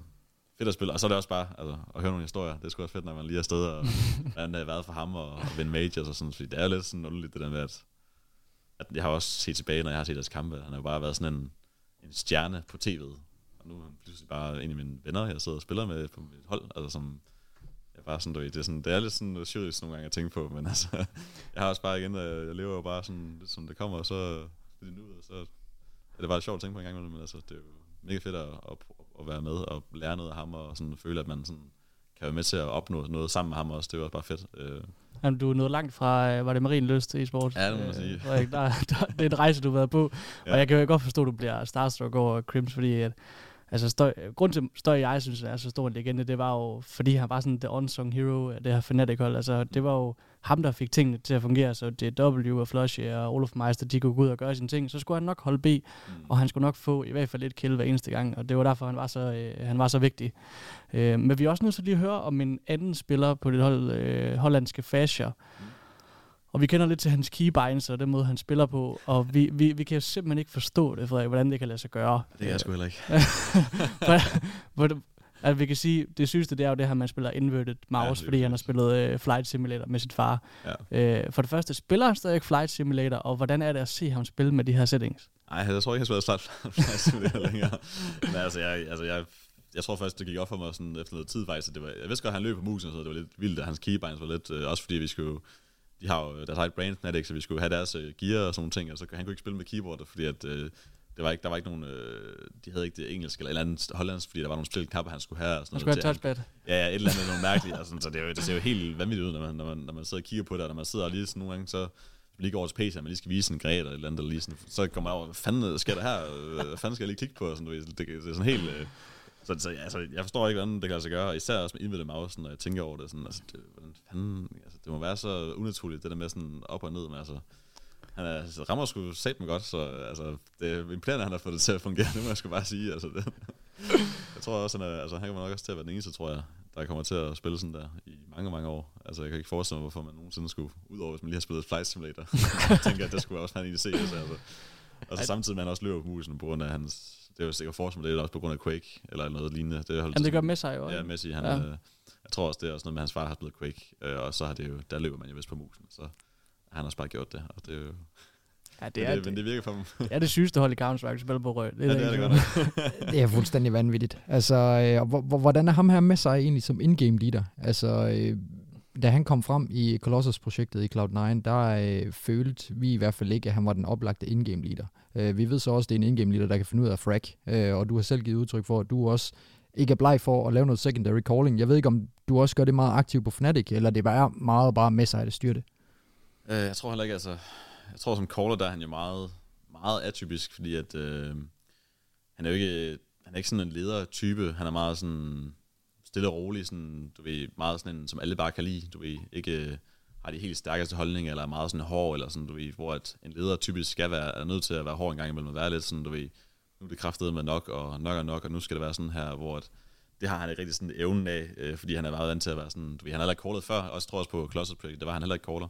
der var han også bare sådan en stjernespiller ligesom mig, og var skide god til det. Så det er jo lidt sjovt, det der med, at han er bare gået over, men han er jo en spiller, som han kan alt. Altså, du kan få ham til at gøre hvad som helst, og så vil han gøre det sindssygt godt. Og jeg tror bare for ham, der har det måske været sådan lidt naturligt for ham, at han bare har haft lyst til at call, og så tror jeg bare, at jeg tror, det vil være svært for ham at skulle call på mange hold, fordi han er ikke ledertypen, som typisk er meget normalt for callere, fordi de er sådan vant til at være lederen, og ham, der styrer tingene, så er det også ham, der er nødt til at have nogle lederegenskaber, og være god til sådan at styre tropperne og sådan ting, men det gør han slet ikke. Han er blevet bedre til det, og vi har fokus på, at han skal lære at blive en leder, og kunne sige ting som det er, være hård nogle gange, og sådan være konsekvent, og sådan ting, men altså, det er jo en proces, fordi det er jo ikke naturligt for ham, fordi han er meget sådan stille og rolig type, som bare sådan, rigtig sådan hyggefætter, der bare, det er sådan lidt en, der bor ude blandet, og bare sådan har det godt og hygger lidt, og altid bare glad og nem at snakke med, og sådan, jeg tror ikke, han har en eneste uven, og har været uden med nogen overhovedet i hans liv, du ved, sådan lidt den type, du ved. Så mega flink og mega fedt at spille med, men altså sådan, som caller, der er det jo meget sådan, før vi kom ind på holdet, snakker vi meget sådan, hvordan vi vil gerne spille, hvordan synes vi CS bliver spillet, og vi er meget sådan, ligesom vi var i Flames også, hvor det er meget sådan basic ting, meget mid-round calling, meget sådan, gør tingene on the fly, ting simple, som jeg også snakker om før, med, som hun også gjorde, hvor det er den filosofi, jeg har, hvor jeg sådan, jeg kan ikke så godt lide at kalde, altså mit svar på en ting, eller på en måde, modstanderen spiller på, vil ikke være en set strat eller noget, det vil meget være sådan noget basic, som er tænkt lige nu, og kommer ud af ingenting, som måske ikke er noget, vi har gjort før, og måske ligner noget helt anderledes, men ligner noget af det, vi gør, men er noget helt anderledes, og sådan, du ved, prøve at lege lidt med de ting, hvor det er meget den samme tankegang, som han også har, og der tror jeg bare, vi fungerer rigtig godt, det der med, at jeg kan sådan byde ind og være lidt måske lederen, som han ikke er, for de andre spillere, og så samtidig være rigtig god til sådan at hjælpe og give idéer og tage noget styring, når han ikke rigtig tager styring. Så det er sådan meget, jeg føler sådan, det er måske lidt mere, end det var i Flames, fordi Huxi var en rigtig god leder, og havde rigtig mange gode lederegenskaber, men var også rigtig god til at fungere sammen med mig inde i in-game, til at, sådan at give plads til os begge to, til at komme med nogle ting, og komme med nogle idéer, hvor Messi, han er lidt det samme som Huxi på serveren, men ude for serveren er han slet ikke den samme i forhold til at være lederen og sådan ting, men det er jo noget, vi arbejder på, men jeg tror heller ikke, at der er behov for det, fordi at nu hvor han er ikke måske så meget lederen, så kan jeg godt mærke, så er jeg nødt til at tage noget mere over og sådan prøve at hjælpe og være med. Så det er sådan lidt et meget sådan et partnerskab, vi har, føler jeg, sådan med Messi, sådan, som fungerer bare super godt, fordi vi er meget på samme side, og vi fungerer mega godt sammen og spiller godt sammen, og har sådan det samme tankegang, og kan godt lide, og sådan føler, du ved, at vi begge to har sådan en rigtig stor respekt for hinanden, du ved, i forhold til, hvordan vi tænker, og hvad vi har lyst til. Så også her i slutningen af vores turneringer, hvor vi har spillet, har vi også begyndt at mere arbejde sammen sådan, med forberedelser og sådan nogle ting, med at sådan, snakke sammen, mig og ham, og finde ud af, sådan, hvordan vil vi gerne spille, og hvordan skal vi spille den her kamp, og de spiller sådan her, hvordan har vi spillet indtil nu, og hvordan skal vi måske justere og sådan nogle ting, fordi jeg er sådan en typen, som, jeg kommer aldrig til at være en caller, tror jeg. Jeg har ikke lyst til at være en caller overhovedet, men jeg kan bare godt lide at komme med ting, og er rigtig god til at komme med idéer og løsninger, og hele tiden være på og snakke og komme med idéer og tage initiativ og sådan nogle ting, og men jeg er ikke så glad for sådan at komme med en idé, hvis jeg ikke har en idé, du ved. Sådan, jeg kan godt lide at komme med en, hvis jeg har en god idé. Og det har jeg så rigtig tit, men altså, når jeg så ikke har en idé, så er jeg glad for, at der er en, der så kan tage over, og sådan, nu det er ham, der styrer. Sådan, så jeg tror, sådan, vores pingpong generelt er bare rigtig god og fungerer rigtig godt, men der er lidt vej for ham for at blive en leder med, at altså, han er altså bare typen, som bare er god til alt, og er rigtig motiveret, er vanvittigt talentfuld, og sådan lidt også giftet, og sådan behøver ikke at sidde og spille 14 timer om dagen, for at bare være vanvittigt god individuelt. Altså han er jo sindssygt god individuelt, det er sådan helt vildt. Og kan spille alle spots, kan gøre hvad som helst. Altså, du kan rykke ham an, hvor han vil, og så han vil gøre det godt, du ved. Så det er også bare mega fedt at have en spiller i Messi og i Krim, som bare, de kan gøre lige hvad du vil have, og så kan de gøre det godt. Hvor et spiller som mig, altså jeg kan sgu kun gøre én ting, for det er det, jeg har gjort hele min karriere. Og hvis du putter mig over på B-side på Mirage, så kan jeg sgu ikke skyde en hver gang de kommer, det kan jeg sgu ikke. Så altså, det er jo bare en gave til et hold at have nogle brikker, du rykker rundt med, fordi det vil rigtig tit være steder og maps, hvor du har problemer, hvor du måske, skal vi måske justere lidt, fordi det fungerer ikke helt det her. Og, så er det bare mega vigtigt, at du har nogen, som bare kan, ja, jeg kan bare lade mig gøre det, eller det kan jeg bare sagtens gøre, og så kan du komme derover i stedet for, så prøver vi det i stedet for, du ved. Hvor hvis man havde fundet mig på det hold, så tror jeg sgu ikke, at det ville få så meget succes, du ved, fordi så er der sgu ikke nogen til at gøre det, som jeg kan finde ud af. Så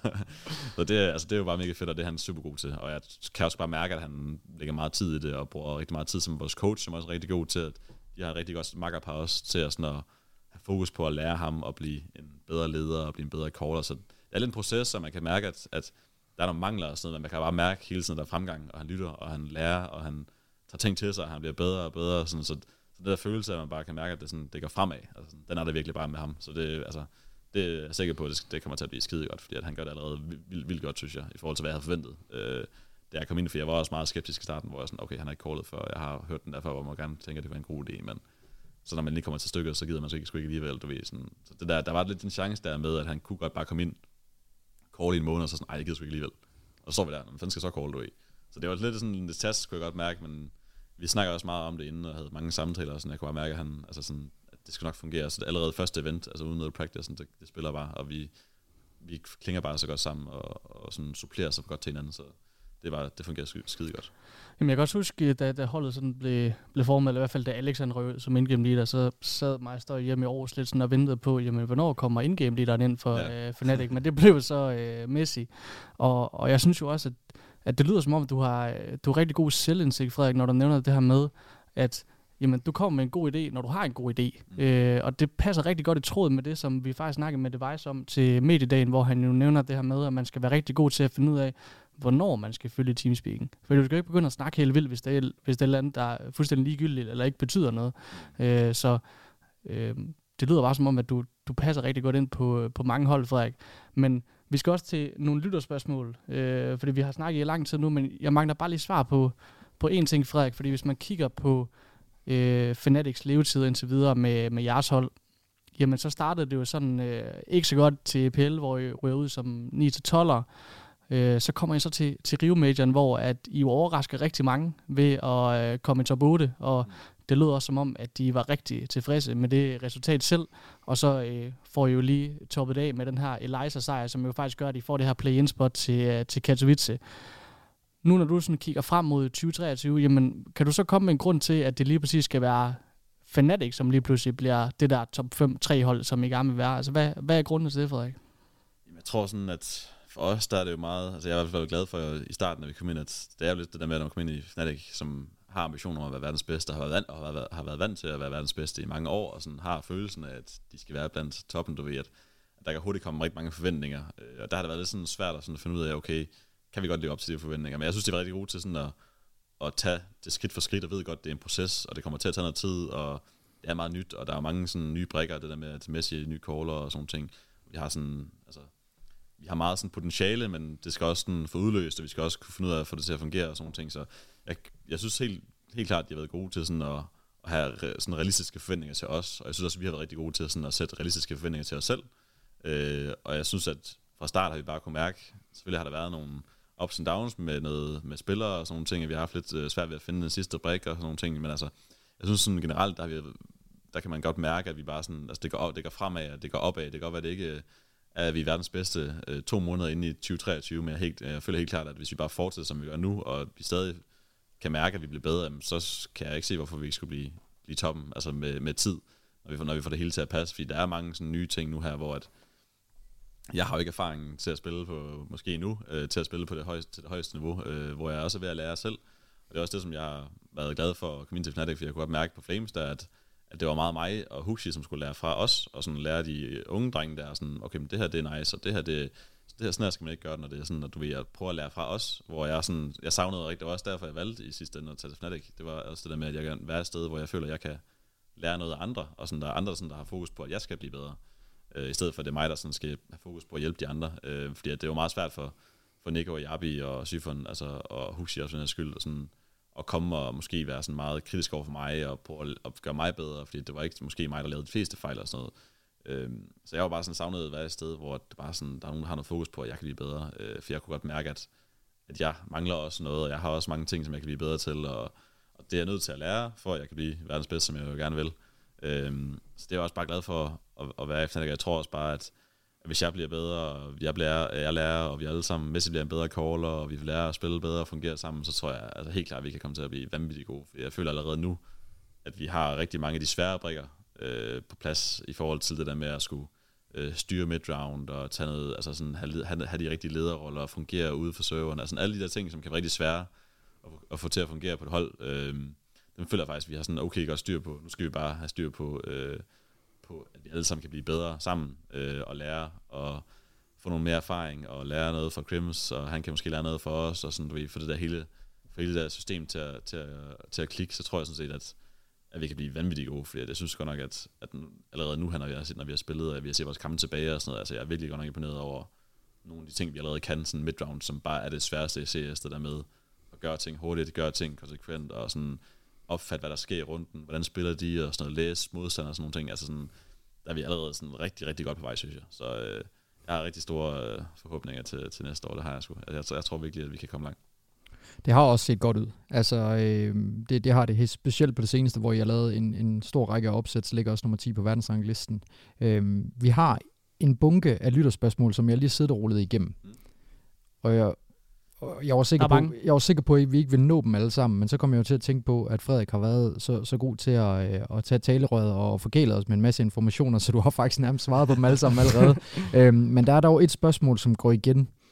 og jeg synes jo, det er en fornøjelse. Jeg synes, det er hamrende sjovt. Men hvad er historien bag smileyen? Og hvis man ikke lige forstår konteksten derude, så er det måden, hvorpå Frederik han tweeter. Jamen altså, det starter lidt med, at jeg altid bare sådan hadet at skulle tweete. Sådan, du ved, det er obligatorisk, som man nu lige skal, fordi at man er en organisation, og de sætter også pris på, at man har nogle følgere, og man laver noget social media og sådan noget, fordi det er jo også vigtigt for et brand, altså at man kan være med til at reklamere for sig selv og sit brand og sådan nogle ting, så det startede lidt med, at bare sådan, jeg havde det bare, jeg gad bare sådan, du ved, det bare der, hver gang jeg så tweet, så er jeg bare sådan,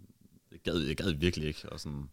men jeg følte det lidt, jeg skulle, du ved, og så bliver det sådan lidt en nederen ting, hvor jeg tror, at det startede med, at Slowy fra Havo, han lavede sådan lidt, sådan nogle troll tweets, hvor han også bare sådan, du ved, lidt i samme dur, ikke helt samme, men han var også lidt, du ved, sådan meget sådan troll og ironisk, og sådan, og det synes jeg bare var mere i grinerne, så jeg sådan, det skulle meget grine det der, og så ved jeg sgu ikke, hvordan det lige startede, men så, den der smile der, den har jeg altid bare sådan, den har jeg altid bare godt kunne lide, fordi den er bare sådan, var sådan mega troll, du ved. Vi har også altid brugt den meget, faktisk. Ja, man kan ikke bruge den smiley seriøst. Nej. Uden at man er 40 år gammel, og er min far, som sidder og skriver en sms til mig, du ved, og sådan, bruger den sådan, og hej, og sådan, tror, det er en glad smiley. Det var sådan, og så tror jeg bare, den er for mig, han var sådan mega ironisk, og sådan, jeg ved ikke helt, hvad fanden det betyder, sådan, er han glad, eller er han sur, eller altså sådan, laver han sjov, eller du ved, sådan, kan jeg bare godt lide, den smiley, fordi den er meget sådan intetsigende, og stadig sådan, okay-agtigt. Sådan. så starter jeg med, at så brugte jeg bare den, og så tog det bare sådan lidt fart, og så lavede jeg bare lidt sådan, så prøvede jeg at komme med nogle historier, og sådan blev det lidt dårligt engelsk, og sådan, så prøvede jeg sådan lidt, altså, det ved jeg ikke, så nu nærmest blevet sådan et sprog, du ved, så når folk de sådan prøver at kopiere og skrive tilbage til mig, så er jeg sådan, nej, du kan bare virkelig ikke finde ud af at skrive. Sådan, du ved, der er nogle regler, som man sådan skal følge, sådan, og der er nogen, der er meget bedre til at skrive end andre, synes jeg. Men jeg har jo for eksempel Huxi, han har været ret god til sådan at kunne lave noget sammen dur, så når han har svaret tilbage nogle gange på mine tweets og sådan noget, så han gør det rigtig godt. Altså, han er egentlig bedst til at skrive med sprog, men der er sådan lidt nogle ting, som kommer igen, hvis man sådan lægger mærke til det, så, fordi der er nogle ting, hvor det sådan, at det, som jeg synes har en lidt bedre effekt, eller er lidt sjovt end andre ting, og der tror jeg bare, det har været sådan, det er sådan hyggeligt for mig, og sjovt for mig at tweet. Så har jeg jo bare sådan gjort det, og synes det, og sådan, der har gjort det til en sjov ting, i stedet for, at det skulle være sådan noget træls noget, som jeg ikke gad, men jeg følte, jeg skulle. Nu er det blevet sådan noget, jeg kunne lige have lyst til at tweet, fordi det er sgu meget sjovt. Hvor jeg så sådan, nu har jeg ikke tweetet lang tid, og jeg har faktisk ikke brugt Twitter i rigtig lang tid, fordi jeg ikke rigtig sådan haft lysten til den, så jeg gider ikke rigtig sådan at tweet, hvis jeg ikke har lyst, eller sådan synes, det er sjovt. Så kommer så lidt perioder nogle gange, tror jeg, og typisk så kommer det, når jeg er ude til events, og sådan, så nu har jeg lyst til at lige tweet lidt, og sådan, så det kommer meget sådan, når jeg bare har lyst, for jeg synes, det skal være noget, som man sådan gør til en sjov ting på en måde, så. Men hvis man lægger mærke til det, så kan man godt se, at der er sådan lidt, der er lidt nogle regler, man skal følge, hvis man skal skrive, præcis som jeg gør i hvert fald. Det er den danske humor. Det er jo den danske humor, når den er bedst, Frederik. Og jeg kan huske, at jeg var ved at knække fuldstændig og aldeles sammen, lige efter, at du havde gjort det her i en periode på et par måneder. Fordi at der var der inde på HLTV Forums, der var der lavet en thread omkring nogen, der sådan oprigtigt var bekymret for, at dit engelsk var så dårligt, så Fnatic ikke kunne spille sammen. Altså, de var virkelig bange for, at du ikke kunne kommunikere på engelsk med dem, fordi du stavede sådan, som du gjorde. Og det er jo der, hvor man sidder tilbage som dansker og synes, at det er jo skraldgrinerne, den her ironi, og at man jo tydeligt kan se, at det er en joke, men at der er bare nogle kulturer, de kan ikke se, det er en joke. Men vi sad lige og kiggede lidt yderligere på det, og der er jo et enkelt spørgsmål, som vi også kunne finde, der ikke var blevet besvaret, og det er, hvem der er den bedste teammate, du har haft igennem tiderne, føler du? Ja, det er godt nok et svært spørgsmål. Jeg tror på, altså, der er jo rigtig mange ting, som gør en teammate god. Altså, det er jo både in-game, og det kan være ude på server, men jeg tror, at for mig, altså, som jeg har følt, altså, det er svært, fordi der er mange, som er gode til én ting, men måske har nogle mangler et andet sted, men jeg tror da helt klart, at en af dem, som jeg føler har været skide god, og som bare er altså sådan en kongespiller, det er en som Huxi, altså, som også er en af mine bedste venner inden for Counter-Strike, også stadigvæk nu, altså, som jeg stadig snakker med konsekvent, altså, selvom vi måske ikke spiller på holdet sammen, men altså, jeg synes, han er i hvert fald den, jeg har spillet med, som er mest motiveret, og som nærmest brænder mest for det, og virkelig bare sådan vil gøre alt for at blive den bedste. Og en rigtig god leder, og en rigtig god ven, en rigtig god holdkammerat. Så er der måske nogle ting, hvor man, altså nogle gange, hvor han måske er lidt for hård, eller et eller andet, men altså det er bare sådan generelt, så tror jeg nok, at jeg vil nok pege på ham, fordi at, jeg kan mærke, at sådan, hvis du spiller, altså nærmest umuligt ikke at være motiveret, eller ikke give den gas, eller gøre sit arbejde, hvis man er på hold med ham, fordi at, han er sgu god til at få en i gang, og hvis man, altså, jeg har også haft altså, momenter, hvor vi har været til turneringer og kampe, hvor han er bare rigtig god til at samle os op, du ved, hvis han kan mærke, at der er noget galt, når vi sidder og spiller, eller hvis vi er bagud 7 runder, vi er dårlige til at snakke, eller vi er sådan dårlige til, han er rigtig god til sådan at finde ud af, hvad fanden er det egentlig, der lige er galt, for nogle gange kan det godt være lidt svært, det der med, det tror jeg også, som en ting, som jeg synes også, vi har manglet på Fnatic nu her, altså det der med, at, som jeg synes er rigtig svært nogle gange, det der med, at okay, vi har tabt en masse runder, hvad fanden er det egentlig lige, der går galt? Er det fordi, vi ikke snakker godt nok, eller er det fordi, at vi ikke er, altså sådan, er vi ikke klar, eller sådan, er vi ikke sådan på, når vi sidder og spiller, sådan, du ved. Det kan være meget svært at finde ud af, hvad det lige er, eller er vi bare uheldige, eller er det bare sådan dårlige timings, eller er det bare sådan, du ved. Og der synes jeg, han var sådan, der i hvert fald når jeg tænker tilbage sådan på nogle momenter, hvor jeg sådan, okay, det var han sgu egentlig god til sådan at finde ud af, okay, det er sgu fordi, vi ikke snakker godt nok, eller det er fordi, vi ikke er klar nok i vores kommunikation, eller vi er ikke sådan hurtigt nok til at tage nogle beslutninger. Sådan, der var han rigtig god til sådan, at nu skal vi sgu lige tage os fucking sammen, drenge. Nu tager du lige, du ved, sådan, kom lige med sådan en lille tale, du ved, og få os i gang, og så bum, så kan man bare se effekten af det med det samme, fordi at, okay, det havde vi måske lige tænkt over, du ved. Og det er helt klart en ting, jeg har været mest imponeret af ham, over ham, og som jeg føler, at det er meget svært, og det er meget sjældent, man ser det i en holdkammerat, som virkelig bare kan det der, fordi at ikke nok med, at han måske ikke har haft det bedste individuelle niveau, sådan, men når du ikke har det, og det måske ikke lige kører for en selv, det der med at kunne se bort fra det, og bare tænke på at vinde, og bare tænke på, hvad skal vi gøre for at vinde den her kamp, fordi vi virkelig gerne vinde, du ved. det er satme svært, og det kan virkelig være svært, hvis du også har en dårlig kamp selv. Altså det der med at bare hive folk op og være en skide god leder og bare fylde sin rolle ud. Altså. Jeg kan faktisk huske et perfekt eksempel på det, du beskriver det der, Frederik, fordi at, da jeg arbejdede for Blast og var med til nogle af deres turneringer, der var jeg så heldig at have chancen for at lytte med på nogle af jeres teamspeaks. Og der var jo med til showdown, den første showdown sidste år, hvor de taber til ends. De slog 3 danske hold for at ryge videre der. Hvor at I ret langt bagud på Vertigo, som jeg husker det, hvor at I får en opsang, som jeg aldrig har hørt før af Rasmus, hvor han siger, hvad fanden er det, I laver? Jarby, du løber rundt der og siger ikke en skid, og vi har trænet det her i prag 100 gange, hvad fuck laver I ikke? Så jeg kan sagtens genkende det der i Huxi. Altså, han har virkelig den der evne til at bare samle et hold op og bare fortælle, at nu må vi fandme lige gøre det, vi plejer at lave i prag, for eksempel. Så det håber jeg også, han kan finde på at sige til Nico, når han ikke opfører sig ordentligt. Ja. Det er jeg sikker på, for jeg er slet ikke i tvivl om, at han er sgu den samme person, nærmest uanset hvor fanden du putter ham. Han er bare bundærlig og siger tingene som det er. Der er sgu ikke så meget at lægge skjul på det, og derfor jeg også, tror jeg så godt kan lide ham, og også kan så godt kan lide ham som holdkammerat, fordi at, altså, han ligger bare ikke skjul på tingene, og sådan, der er bare, altså hvis han er utilfreds med noget, eller han ser sig sur på en, eller hvis der er noget, han ikke kan tilfreds med, så får du så kraftigt bare at vide, du ved, og det der gør forskellen for sådan som ham også, det er også bare det der med, at man kan også bare mærke, du ved, at sådan, det kan godt være, at han er lidt hård nogle gange, og han siger, men det er sådan, du får ikke følelsen af, at han er sådan sur på dig, eller sådan, du ved, sådan, at han ikke kan lide dig, eller sådan, du ved, det er sådan mere sådan, man kan bare mærke, at han vil bare så gerne vinde, og han vil bare så gerne have, at vi gør det godt, og han vil gerne have, at vi skal frem, og sådan, du ved, sådan, det kan man bare tydeligt mærke i hans stemme, så når du får sådan en opsang, så kan du også bare sådan, vil det bare, altså, det er bare motiverende, på en eller anden måde, det der med sådan, jamen det kan jeg sgu godt se, altså sådan, ja, altså, man kan ikke gøre andet end at være enig, og så bare sådan, jamen det er sgu da ikke godt nok, og sådan, du ved, og det er bare sådan, altså det betyder virkelig meget for det hold, fordi det kan sgu godt være hårdt nogle gange at være bagud, og alt bare går galt for en, og samtidig med det kunne hive 4 mand op, som måske har det på samme måde, du ved, altså det er sgu ikke mange spillere, der kan det, og det føler jeg helt klart, at han er den eneste, jeg har spillet på hold med, som har de evner der, så det skal man sgu ikke undervurdere i hvert fald, så kan det godt være, at han måske ikke lige har det bedste individuelle nu, men altså der er jo altså sådan masser af plads for ham, og masser af roller, som han kan få udfyldt på et hold, som bare er så vigtige. Altså, og det er jeg så ikke tvivl om, det gør han også på G2. Og det jeg tror også, det er derfor, at de kan gå hen og vinde World Finals lige pludselig. Jeg kan se, at der er folk, der sådan, spørger ind til dit nickname, Frederik, altså Røg. Og vi gik stærkt ud fra, at det er bare dit efternavn. Er det ikke korrekt? Jo, det er min mellemnavn, ja. Så er den på plads. Der er virkelig mange, der har spurgt om det. Jamen, det er også et spøjs mellemnavn, tror jeg. Der er ikke nogen, der sådan... Det er min fars familie, som har haft det, og der er ikke nogen andre, der hedder. Så det kan også være nogle af lidt svært, men når det kommer sådan, og ens nick, det også er mellem ens navn nogle gange. Altså, du ved, det kan godt, man tror bare, at nogle gange det er ens nickname i stedet for. Ja, præcis. Men det er lidt svært at finde ud af, også fordi jeg har jo OE, jeg har valgt at lade lidt mere internationalt. Så jeg faktisk en kort periode over at bare lave det til Ø, og så... Men jeg tænkte, det var måske sådan, altså hvis folk ikke er fra Danmark, så kan det være svært at søge på. Det kan være svært at søge på og sådan udtale og sådan, men allerede nu der er det jo helt håbløst, at folk kan udtale, så det er ikke fordi, der har gjort det meget nemmere, at hedder OE, og jeg lige har et stort J, så det er virkelig med til at forvirre folk. Jeg har altid, hver eneste gang jeg skal til en turnering, så skal Carsten lige hen og spørge, hvordan de udtaler mit navn. Roy J. Ja, det var, jeg plejer bare at sige Roy, fordi jeg kan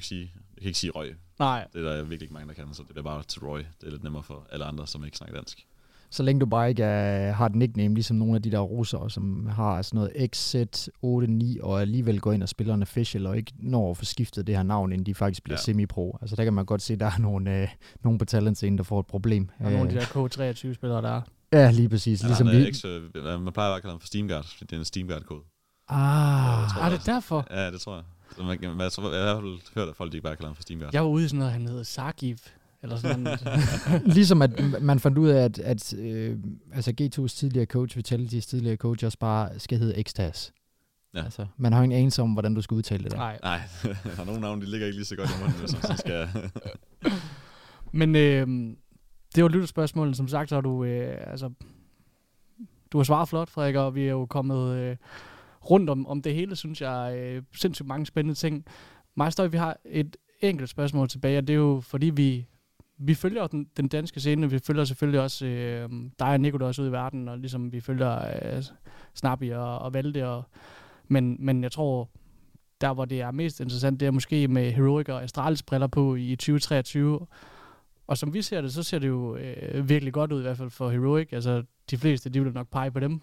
som verdens bedste hold. Det ved jeg ikke, hvad du vil sige. Men hvordan ser du for chancerne for Astralis og Heroic her i 2023, Frederik? Altså, Heroic, det må jeg så ikke tvivl om. De skal nok blive, hvor de er. Eller i hvert fald ikke komme meget, meget langt væk fra det i små perioder. Altså, jeg tror helt klart, at de har de rigtige brikker. Jeg var sådan lidt i tvivl om, jeg havde det der skulle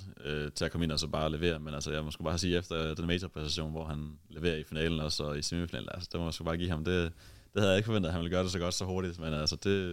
han er sgu også bare en motiveret gut, og har et rigtig godt center, og er en mega fed person, og passer rigtig godt ind på et hold også. Så jeg er sikkert i tvivl om, at de har fået en mega god brikke i Javi, som også har været med til, tror jeg, at skabe noget mere ild, og måske nogle ting, som de har manglet. Og så spiller de jo bare vanvittigt god CS, altså det er jo... Altså allerede sidste gang, jeg spillede mod dem, der fik vi også lige ordentligt på down, da vi skulle spille med Miras på scenen i Rio, så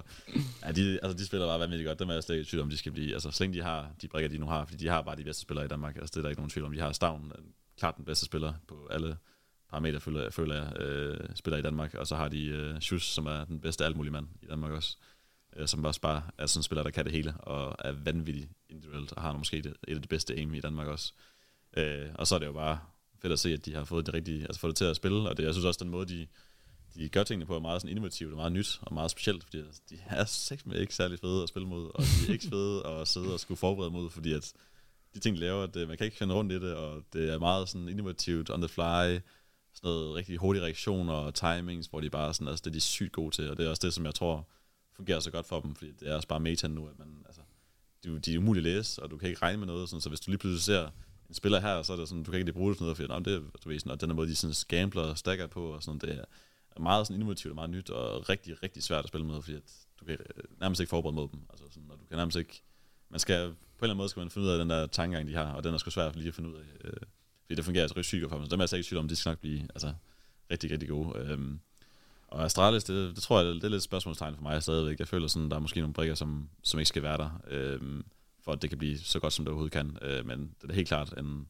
vej fremad, at de har fået device. Altså hvis der er nogen, der skal komme ind og redde Astralis, så er det i hvert fald ham. Om de så har fået de rigtige brikker, det er lidt svært at sige. Jeg tror, det har været lidt svært for måske at finde de sidste spillere, og sådan måske få det til at fungere i forhold til, at det er bare lidt træls, når man er Astralis og gerne vil være verdens bedste, men du sidder også med Heroic, som har det mega godt, altså leder til, de har det mega godt sammen, og gerne vil spille sammen, og det fungerer godt for dem. Så det, altså, når du ikke får de bedste spillere, som i Schuss og Stavn, ind på dit hold, jeg kan i hvert fald forestille mig, at de har så prøvet at få i hvert fald en af dem. Altså, det kan jeg 100% forestille mig, at de har prøvet, men altså, hvis de ikke vil, så er det jo også bare svært. Og så er du nødt til at finde noget andet, og hvis du ikke kan få det bedste, så er det, og du heller ikke får det næstbedste, måske fordi at whatever reasons, men altså, så er man lidt nøjes, og det leder til, at de måske har nøjes lidt mere på at få Bosch ind, som er et kæmpe skridt for ham. Og det bliver spændende at se, om han kan leve op til de forventninger, der måske er. Så jeg tror, det er lidt sådan stadig et spørgsmålstegn. Jeg tror, at Device selvfølgelig gør en kæmpe forskel, men jeg føler helt klart stadigvæk, at der kommer til at være lang vej for dem, tror jeg, til at de sådan kan blive der, hvor de var før i hvert fald. Men altså, de er i hvert fald vej, tror jeg, med Device. Der er i hvert fald lagt op til, at 2023 bliver vanvittigt spændende. Altså, for 100% danske hold, men også for Fnatic. Altså, I har bevist det i slutningen af 2022, at I var opad. Så vi vil bare gerne sige tusind tak for i dag, tænker jeg, Væver, for at du, Frederik, havde lyst til at være med på podcasten. Vi håber, at det har været nogenlunde, og at vi ikke har været for hårde ved dig, eller forsøgt at trække for meget ud af dig. Nej, det er sgu, altså, jeg kan altid godt lide. Det er også meget sjovt at prøve at tænke lidt tilbage, fordi det kan man godt hurtigt glemme, når man bare giver den gas, og det bakker fremad, så kan man godt glemme sådan, hvad man har været igennem, og hvordan det har været i starten, fordi det har jo været en lang rejse, selvom det er kun sådan 6-7 år, det er sket for, men det er sjovt nok at tænke tilbage på major runs, selvom fordi det var jo så fedt, at det er så stor en del af ens karriere, men man tænker jo ikke, at man lige sådan går og tænker over. Det går så hurtigt sammen. Nej, det er det, man tænker ikke lige over det. Altså sidste gang, jeg tænkte over vores winning moment til majoren, det er sgu lang tid siden. Jeg er også ked af, at vi fik revet op i den nip med det der. Nej, det bliver hurtigt lagt væk alt det gode, så det er okay. Så ja. Det er sgu... Det er sjovt at lige tænke lidt tilbage på, så det er mega hyggeligt. Skal vi huske at sende en kæmpe tak til Frederiks far for at sende computerne som altså. Altså Alfa og Omega. Og på den så tror jeg, at vi vil lukke ned for i dag. Alt held og lykke til dig i 2023 med Fnatic-projektet, Frederik, og så hæpper vi for Aarhus. Tak skal jeg.